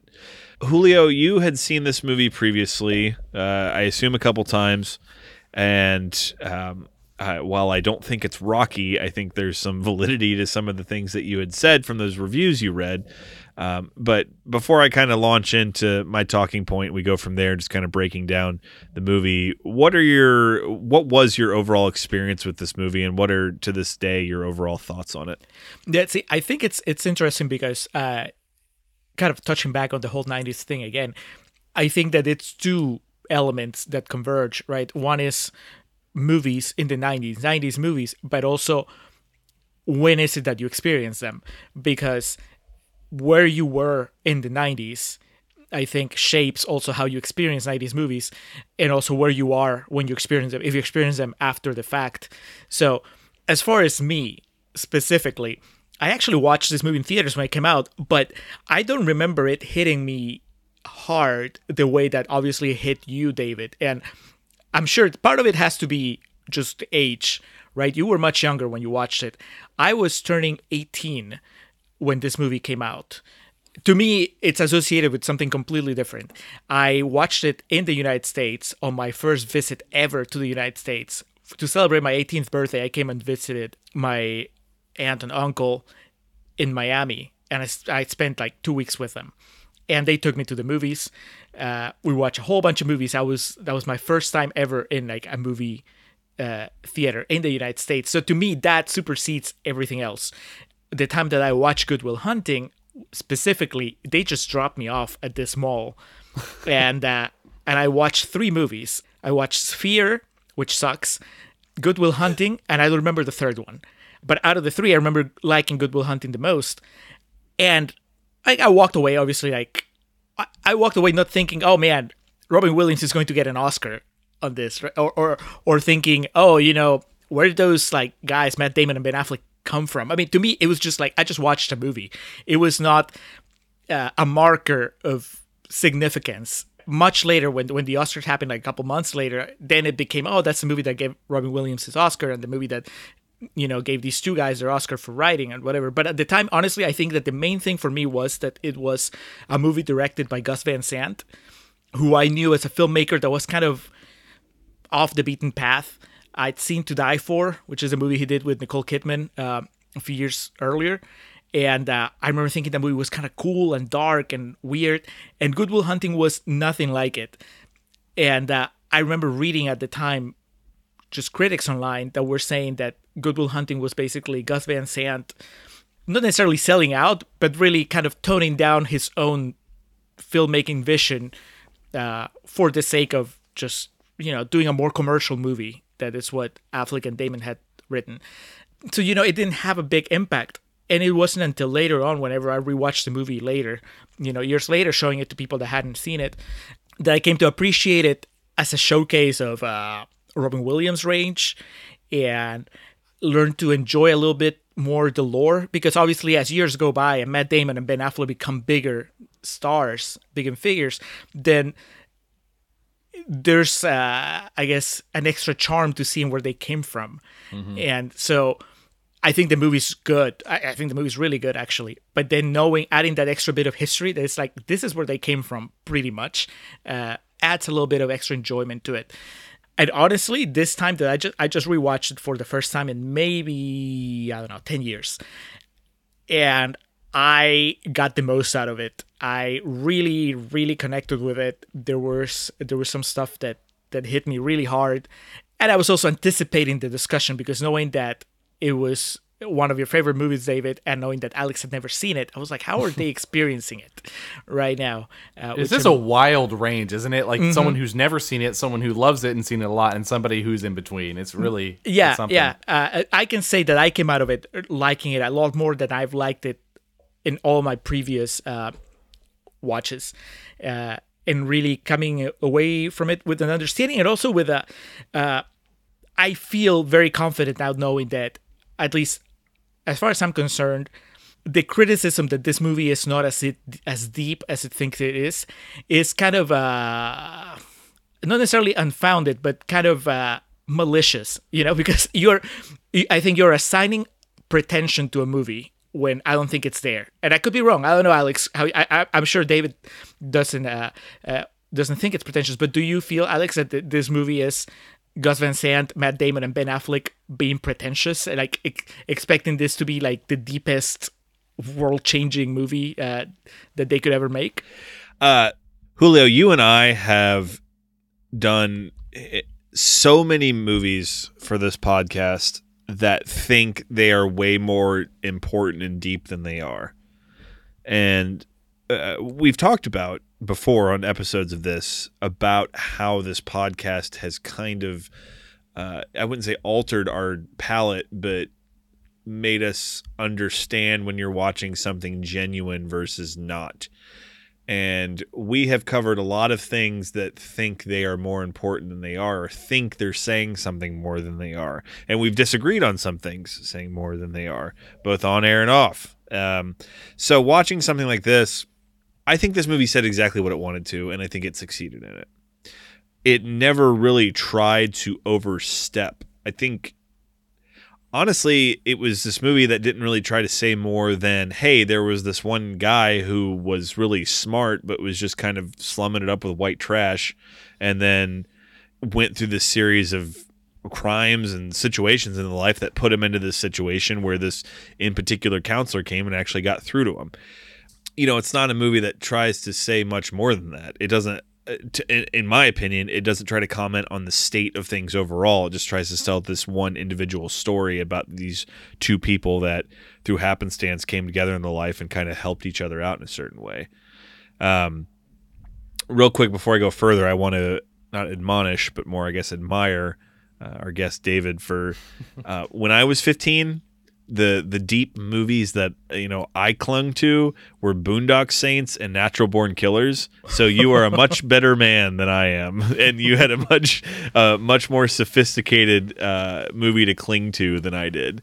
Because trust me, I had mine too, but this is just one of those weird ones that snuck by. I'm not going to let the audience know though the other one I watched. No, when you were saying that though, I could immediately relate to what you were saying to as a movie you saw when you were younger, and that's way back in the day when I think it was our 5th episode. We did Empire Records, and I talked about that was a movie at like a certain age I clung to, and that's why I kind of have this ingratiated opinion of it today. And so when you were explaining at 15 and the age you are then and what you're looking for and what you think is intellect and all that, and so I had those and I understand what you're saying. And this one I think holds up though. When this movie was over, again, this is my first viewing of it, I kept thinking about Walk the Line, because that's a movie that is similar to this. Now, I saw Walk the Line in the theater. I own it. I've seen that movie fucking 10 times, maybe 15. Watching Walk the Line now it's hard not to be comedic about it, and it's hard not to jest about the tones and themes and beats of that movie, because things like Walk Hard have come out, and because the style of comedy, the Apatow franchises and whatnot have kind of made a point to jest about how over the top and melodramatic those things are. Much like for the decade prior, there were movies doing that about Good Will Hunting. I'm tying these together here. Just follow me, kids.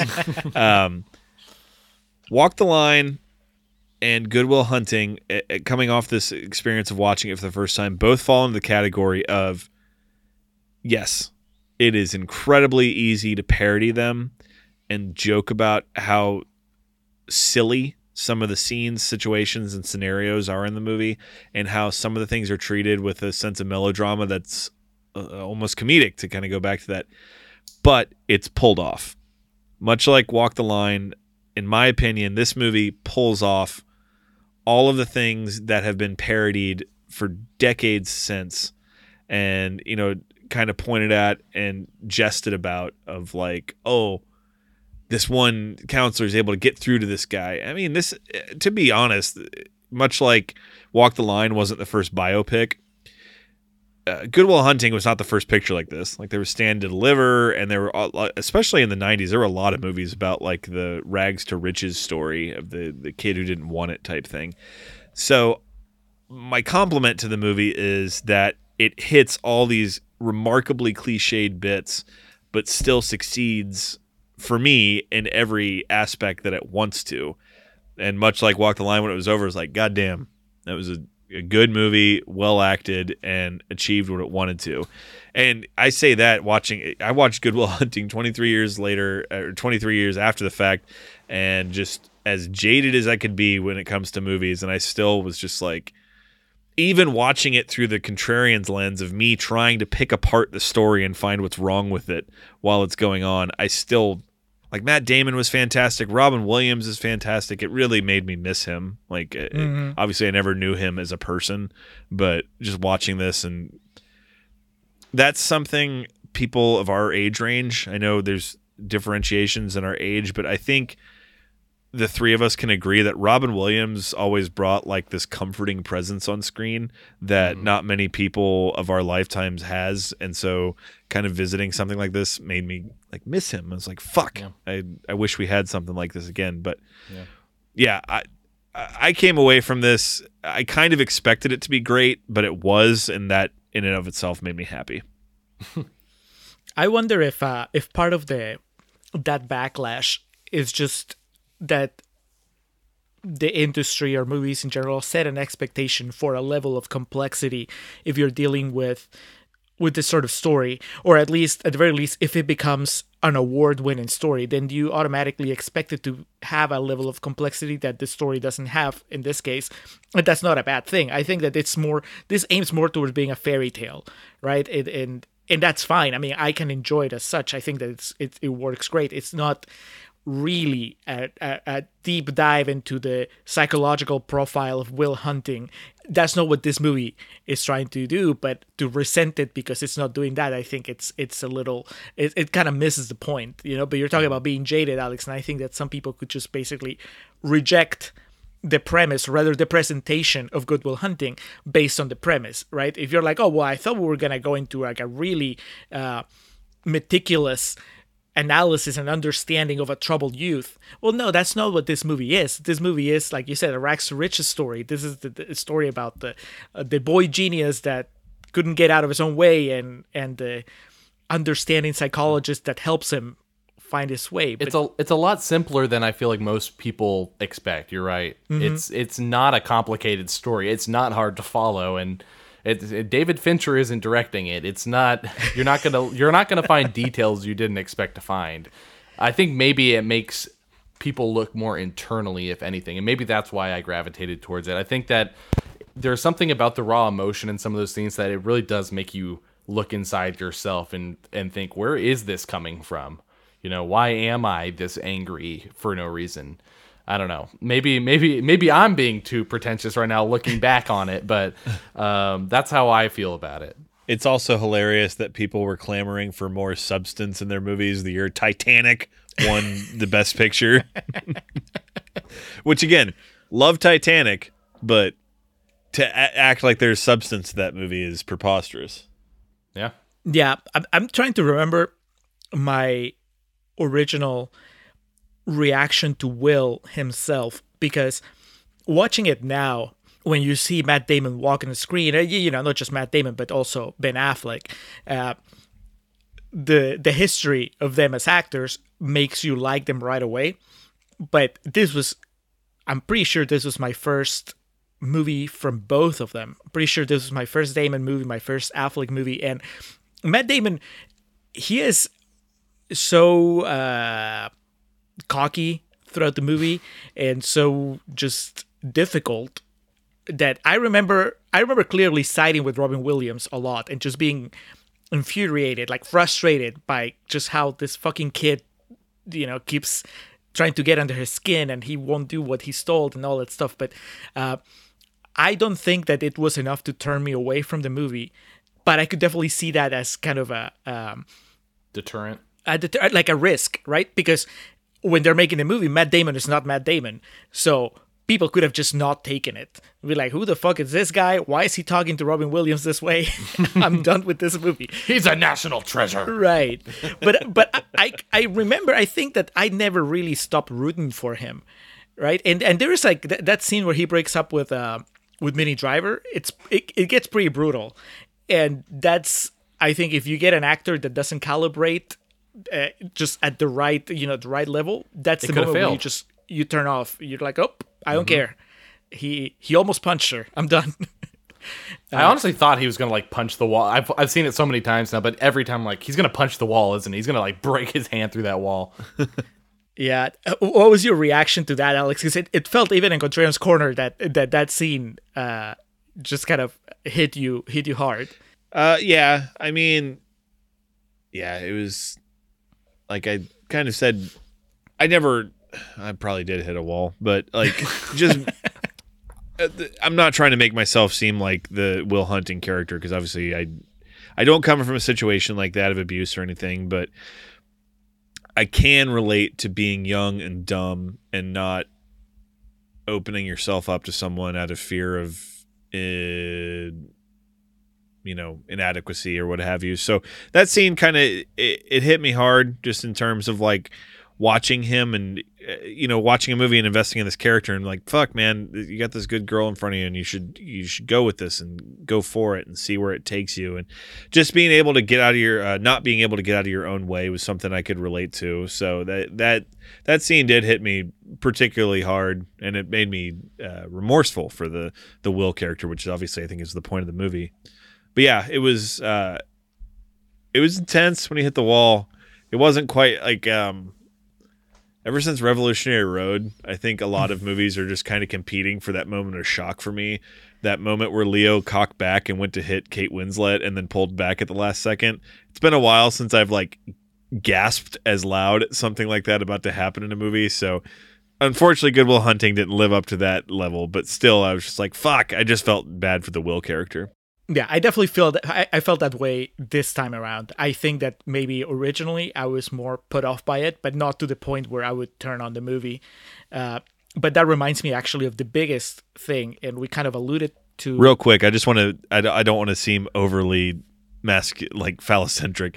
Obviously, in that scene, I feel most bad for the Minnie Driver character because she's a good person trying to do the right thing.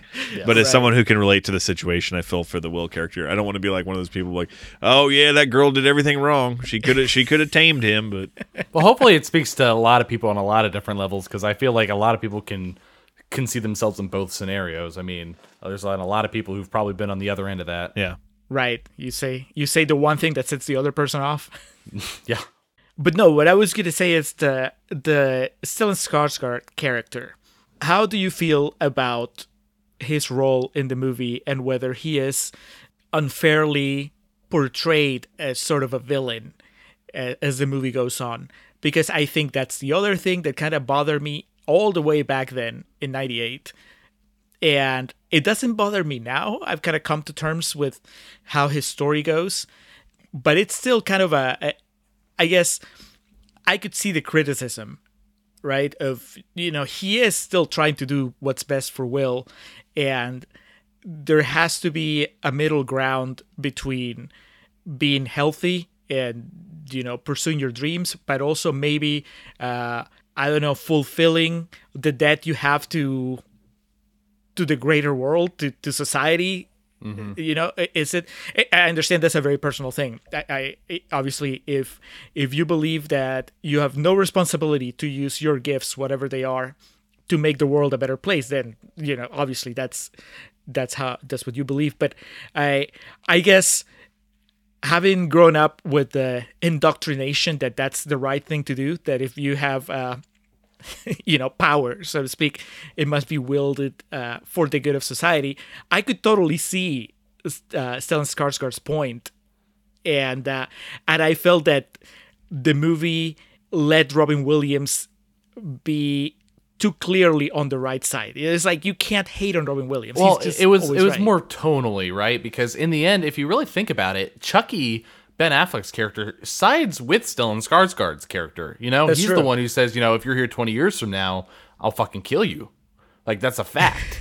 and so he's siding with Skarsgård, saying, like, it is beyond you. You should do this for us. Maybe that's the slight difference. It's not about you, it's about us. Do it for me kind of thing. But then, so you're like, okay, so now you have two people on this side. It's helping paint Skarsgård in a little bit better light because he's not the only one. And you think he's going to go for the job. I'm like, okay, he's come full circle and he's doing what he wants to do. But then he kind of goes exactly in Sean's direction immediately at the very last moment. He's like, oh, I'm going to chase after a girl. So you get a little bit of all of it. Yeah, I think that, I guess what is missing for me, and this is a very particular thing, I'm curious to see how Alex feels, but I wish that Will had one final moment with Stellan Skarsgård where they found where they found that compromise, because you never really see him again. The last thing that happens is you see him, he walks in on the two of them, on Williams and Skarsgård, just having it out, and it's just a really ugly moment, and that's the last time you see them on screen together. After that, I guess you can assume that they had a conversation because he took a job that Skarsgård put out. But as a viewer, I kind of wanted that reassurance that everything was okay with everybody. We get it between Skarsgård and Williams. That's that right? 2%. That's the 2% that it lost if it wanted that 100%. You're right, though. Honestly, I never thought about that, but it's so true. I would have loved an actual scene like that. What do you think, Alex? I mean, my main takeaway from Stellan Skarsgård in this was, like, I really wish someone would make like a Die Hard type movie with him as the bad guy, because he seems like he's teetering right on being comedic bad guy in this movie.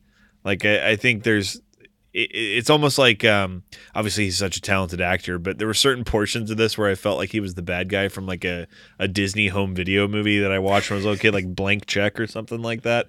Like, it felt like he could have been the bad guy from, trying to make sure the puppy pound doesn't get its money or anything like that.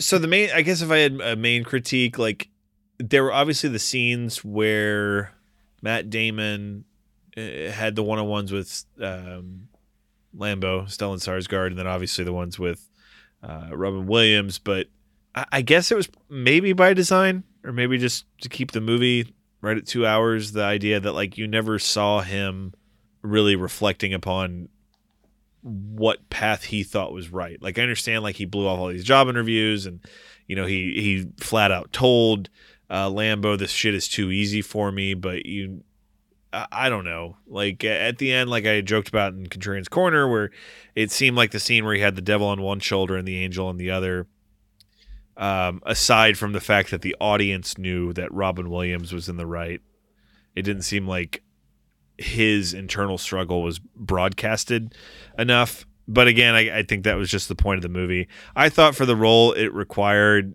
Skarsgård was great, and that's having experienced some of that in real time. I had a professor in college of it really felt like, you know, it was like a race he couldn't finish, or like an unobtainable goal that his career's work wouldn't be done until he found this protege type thing. And he kind of pushed people in his class a bit harder to try to achieve that. So I could relate to that. And it's for people in that situation, it's a realistic character, but I still think there was some like twinges of Hollywood added to it. This boy is at a fragile point right now. I do understand. He is at a fragile point, okay? He's got problems. Well, what problems does he have, Sean? That he's better off as a janitor? That he's better off in jail? Better off hanging out with a bunch of retarded gorillas? Oh, why do you think he does that, Jerry? Do you have any fucking clue why? He can handle the problems. He can handle the work, and he obviously handled you. Earlier, I don't remember if we're recording yet or not, but I mentioned that. Oh yeah, we were. I mentioned that I secluded myself with my I guess my sort of guest room / office, just in case that the tears came. They didn't, but I did. The scene that surprised me by how much it affected me, I did tear up a little bit, was the big Ben Affleck moment, which in my recollection, I thought of Ben Affleck as the most comedic out of all the elements in the movie. What I remember was that he was there purely for comic relief. And I remember that he had his one moment with Will at the end, but I didn't remember that it was this, I don't know. To me, it was very powerful this time around. And I don't know what it was exactly. It left me thinking, really made me wonder why it had hit me so hard now when it hadn't before. But I don't know if it was just the idea that, I guess just the raw honesty of just letting his friend know that I guess acknowledging that he knew what his station in life was and he was just resigned to it, but that he would resent his friend if he didn't make more out of himself. And I guess that lines up with just the fact that I kind of felt that Stellan Skarsgård had a point, right? That Will needed to do something with his life. But I don't know, that Affleck moment, he's been such a joker the entire movie, and to see him suddenly be serious for like 3 minutes and deliver that monologue and then just kind of move on was that was pretty effective. I don't know, how do you guys feel about Ben Affleck in this movie? Because he doesn't really get much to do. Like we kind of joked, it's like he's Ben Affleck except for that one moment where he gets a monologue. Well, we did get to see him also pretend to be Will at one point, you know, for comic relief, of course. But I think he just balances him. And maybe that's the nature of being two best friends beforehand. They have natural chemistry together, but everything they did felt real. You know, I feel like anyone else, it would have felt good, but there's something about how he helped Matt, or I should call him Will, get where he needs to go. You know, like as subtle as it may be, I think that it was necessary.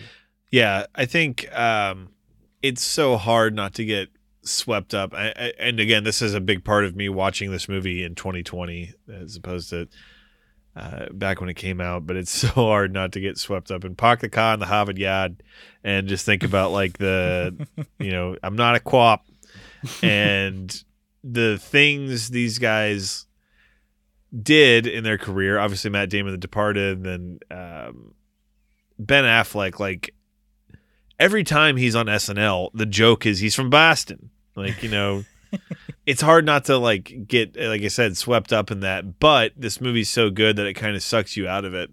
And I think Ben was still trying to kind of find his footing as an actor at this point. Like, he wasn't really sure of what he wanted to be. Whereas Matt Damon's, to me, just like an eclectic character. And I'm not criticizing Ben Affleck. He has more money than I will ever dream of having in my life. But I think just from the movies we've done with him in it and the things I've seen of him, he was still kind of fresh to the industry and kind of finding, like I said, his footing. But that one monologue he has, or his big speech where it's like, I'll fucking kill you if you're still here. That's fucking awesome. And it's believable.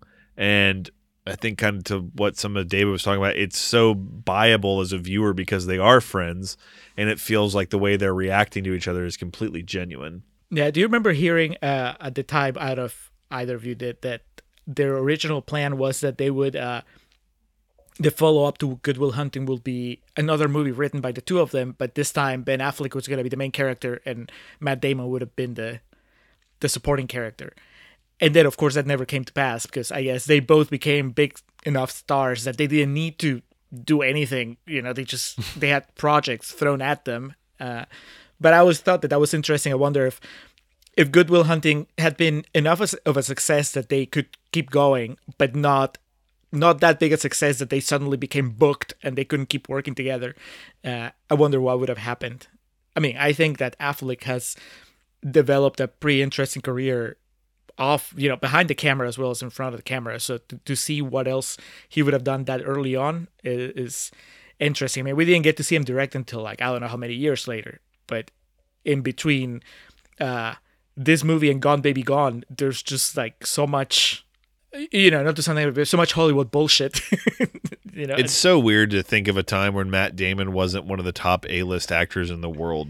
Like that's what's kind of funny about watching this, and Ben Affleck too. But it's like, for the better part of my life, Matt Damon has been one of the most prolific, prominent actors in the fucking world. Yep. So that was kind of funny watching this of like, oh yeah, he was, this was kind of the thing that did it. And I mean, it makes sense. They both have such individualistic looks. Like they have very interesting looks about both of them. So I could see why this just kind of teed them off, or wide them off, I should say, in different directions. But I guess it would be funny to think about if there was 4 or 5 other movies they wrote together before they actually took off, and what the hell they would have been about. Just, well, now Dr. McGuire is a golfer, and he needs Will to be his caddy. I don't know what the hell else they would have written about. Caddyshack 3. Yes. I mean, we do have somebody from a podcast about franchises here. It was like, can you envision the Good Will Hunting franchise, David? It is one of those ones where I mean, I guess, you were kind of talking about how they were planning on something after this, but was it actually going to be a sequel, or was it going to be just a plan for them to write another movie for them to be a part of? I would like to think, because they've never released anything as far as information, but I would like to think that it was just basically a different movie. Yeah. But I mean, I still think that, maybe it's not that you make let's not talk about a sequel to Good Will Hunting, because I don't even know where you go from there. But, exactly. But just the idea of a Damon/Affleck universe where they, before they hit it big, they make 3 or 4 or 5 indie movies that are just written by them, for them, and their friends. And you have, the recurring actors. You have Casey Affleck in all of them. You have Ben Affleck in all of them. Matt Damon. Mm-hmm. Yeah, I mean, I it could be like a Tarantino style universe where you have the same repeating characters that kind of cycle in and out. But yeah, I mean, something we talk about on our podcast is that every movie wants a sequel. I mean, if you're going to make a movie, if you make enough money and somebody asks you to make a sequel, I mean, it's almost guaranteed. And this is one of those movies where I am stuck in between, because maybe this is why it didn't get a sequel. It doesn't seem like it has a place to go. It told its story, and it would be really hard to tie it all back together again. But it made so much money that I would not be surprised if somebody behind the scenes is like, we gotta write something, Matt. Get on that. But I don't know. I'd have to do some more research on that to know if that would work for us. But it would be Will coming back to Boston to attend Dr. McGuire's funeral, and that's where he reconnects with everybody. Oh, ooh, that would be something. And then he has a child with Winona Ryder. With Winona Ryder. Sorry, Minnie Driver. Sorry. I was thinking about Julio wouldn't reject Winona Ryder coming in anyway. So I mean, if she wants to show up as Ben Affleck's wife in the sequel, then I'll buy then it. Their kids get to grow up together and live happily ever after. There you go. Write it, David. We'll get it produced. I'm on it. And then I'm going to make Will's son even smarter than him. My boy's wicked smart. Well, I can kind of guess what David's rating is going to be, but how do you do 1 to 10, right, on your show? Yes, we do. Okay, so is this a 10 out of 10 for you, David? This is a 10 out of 10. And I don't give very many 10 out of 10s, ironically, on our episodes. I'm probably the bottom of the barrel when it comes to giving out 10s, but I picked the one movie I knew would make me give it a 10, so yeah. How about you, Alex? Fascinating. We're doing 3 different rating scales here. We're doing on 1 to 10, an A, B, C, D, F scale, and then Julio does the 5-star treatment. So I'm going to go with I'm going to say a B+, but I think I'll just go with an A, just a dead center A, because Howard Williams. Yeah, there's really not too much like I can say to disparage it, because at no point does it try to become more than it is. And that's, it's just that. It's an A. Yep. It accomplished what it wanted to accomplish. And this is something we have issues with when we talk to each other about our ratings, because when a movie goes out to do something, and whether or not it's a spectacular stunt, if they did what they came to achieve, it's really hard to downplay, regardless of whether or not it's like the best movie ever, you know? Yeah. I don't know. I think that's something always to keep in mind. To me, always, I found over the past few years what ultimately leads the way when I decide on a rating is how the movie made me feel, and that's ultimately that trumps how complex it might have been or how innovative or whatever. In the end, it's just like, how did I feel? And a very simple story could make me feel, elicit really strong emotions, and so that's really what I lean towards. In this case, I'm upgrading. I think I had it at 4 stars before, and now I'm giving it an extra half a star. So I'm going to 4.5 stars because that fucking Ben Affleck scene was just came out of nowhere. Yeah, I mean, because I knew the scenes with Robin Williams were going to be emotional, and I was prepared for those, and they were really, really good. And I really like Stellan Skarsgård. Independently of how I feel that the movie treats him, I think that what he's doing, he's playing a very interesting character, and so I find that aspect fascinating. But then, the fact that they bring it home with that Affleck scene, it's just, 4.5. So I think overall, that's almost, that's basically uniform agreement. Decent movie. Yeah. It's a good movie. It's okay. Recommend. I will end you. I will fucking end you. All right, winding down here. David, we greatly appreciate you bringing this movie into Contrarians Canon and bringing this into our, I guess it's in our filmography, so to speak, now, and something that will be of Contrarians lore for hopefully years to come. So thank you for bringing Good Will Hunting into the fold. Thank you for being on the podcast, but let's get back to the matter at hand. Franchise Killer, where can we find y'all?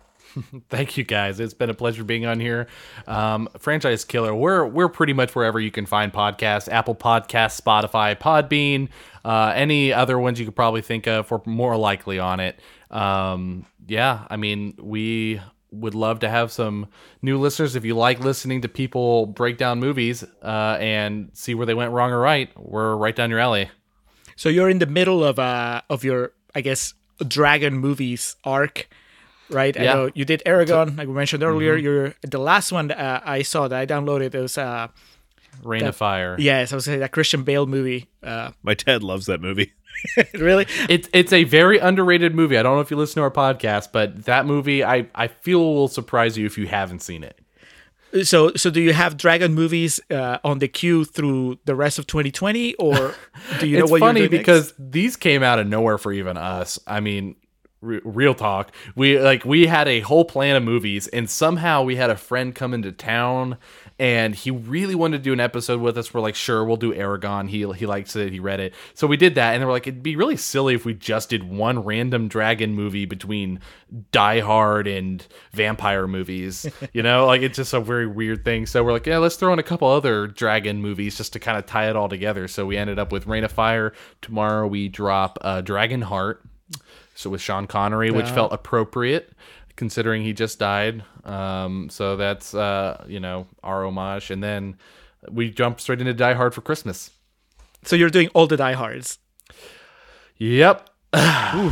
We did Die Hard 5 way back in the early days of the show, and I do not envy that revisit. It's one of those things where whenever we have really long franchises, regardless of whether or not I like all of them, Pirates being one of those kind of things, it's a journey. It's maybe there are people out there who just really want to hear the whole story start to finish, Die Hard 1 to 5. I really hope they do, but it's difficult. Well, good luck with that. All right, so wrapping up here, Julio, for our Patreon subscribers, on my end, we're going to be talking about the Other Worlds Film Festival that just took place over the weekend. I'm going to be talking about a movie I watched from there. Yourself? Likewise, I watched a whole bunch of Other Worlds movies this past week. So I'll be talking mainly about Paradox Lost, which is probably the most memorable out of all of them. I liked it a lot. So it's sci-fi, as you would expect. But also, I kind of want to throw my hat in the controversy ring of Happiest Season, which is the latest Hulu holiday release starring Kristen Stewart and Mackenzie Davis. Yeah, I watched that movie, and I liked it. Most people seem to like it, but they have some issues with it. So I'll tell you about it and see if I can convince you to watch it, Alex, along with just all the other Worlds releases that I watch. All right, that is for our Patreon listeners and subscribers. David, thank you once again. Everyone check out Franchise Killer. It's been a pleasure having you on, and we really appreciate you, again, bringing Good Will Hunting into the fold. Thank you guys very much, and good luck. All right, so as always, perennial plugs. We want to give a shout out to the Festive Years who provide our opening and closing tracks. They kick us off with Last Stand, take us home with Summer of 99. Head over to thefestiveyears.com for any and all Festive Years needs. Our friend Hans Rotgieser, a fellow podcaster, he is the man behind our logo. He did everything that you see as far as graphics on our Patreon, on our regular page, and on our upcoming merch. If you want to see more of his work, check out his website, mildemonios.pe. That's MILDEMONIOS.pe. He is an author. He's written a whole bunch of zombie novels that are listed there. And he has 4 podcasts, 3 of them in Spanish that you can find on any podcatcher. Nación Combi, which is about Peruvian current affairs. Contante y Sonante and Marginal are about economy because he's also an economist. And then he has a podcast in English called Living in Peru that's on iVox, and that's about immigrants to Peru. Just check out his work. Tell him The Contrarians sent you. And lastly, as always, as has become tradition, I guess as is the new normal, the phrase we've become accustomed to in this godforsaken year. Zoe Perez, thank you, milady, for what you do for our social media game, our Instagram account, making all those pretty graphics and interactive posts for people, fans of ours, followers, what have you. Zoe, we appreciate the work you do for us. So that wraps it up. If you're like myself and one of the only remaining humans that hasn't seen Good Will Hunting, be sure to do so. You can get it for $2.99 on YouTube, and the transfer is very good. Go for it. On deck is Howard the Duck, which, my God, I am morbidly curious about covering. Leah Thompson, hell yeah, I can always get down with some of that in my life. Our buddy Sam from Movie Reviews and 20 Qs is going to be joining us for it. Have we recorded with him since the Muppets? No. It's like we visited his show for the Muppets, and now he's paying us back. Well, I mean, he's. I wouldn't even say winning. I mean, we did the Muppets, which fucking rules, and now Howard the Duck, which is widely regarded as one of the worst movies of all time. So we'll see how it goes. But Sam will be joining us on our next episode for Howard the Duck. In the meantime, in the interim, before we reach that point, though, this has been The Contrarians, where we're right and you're wrong, and we will catch you next time.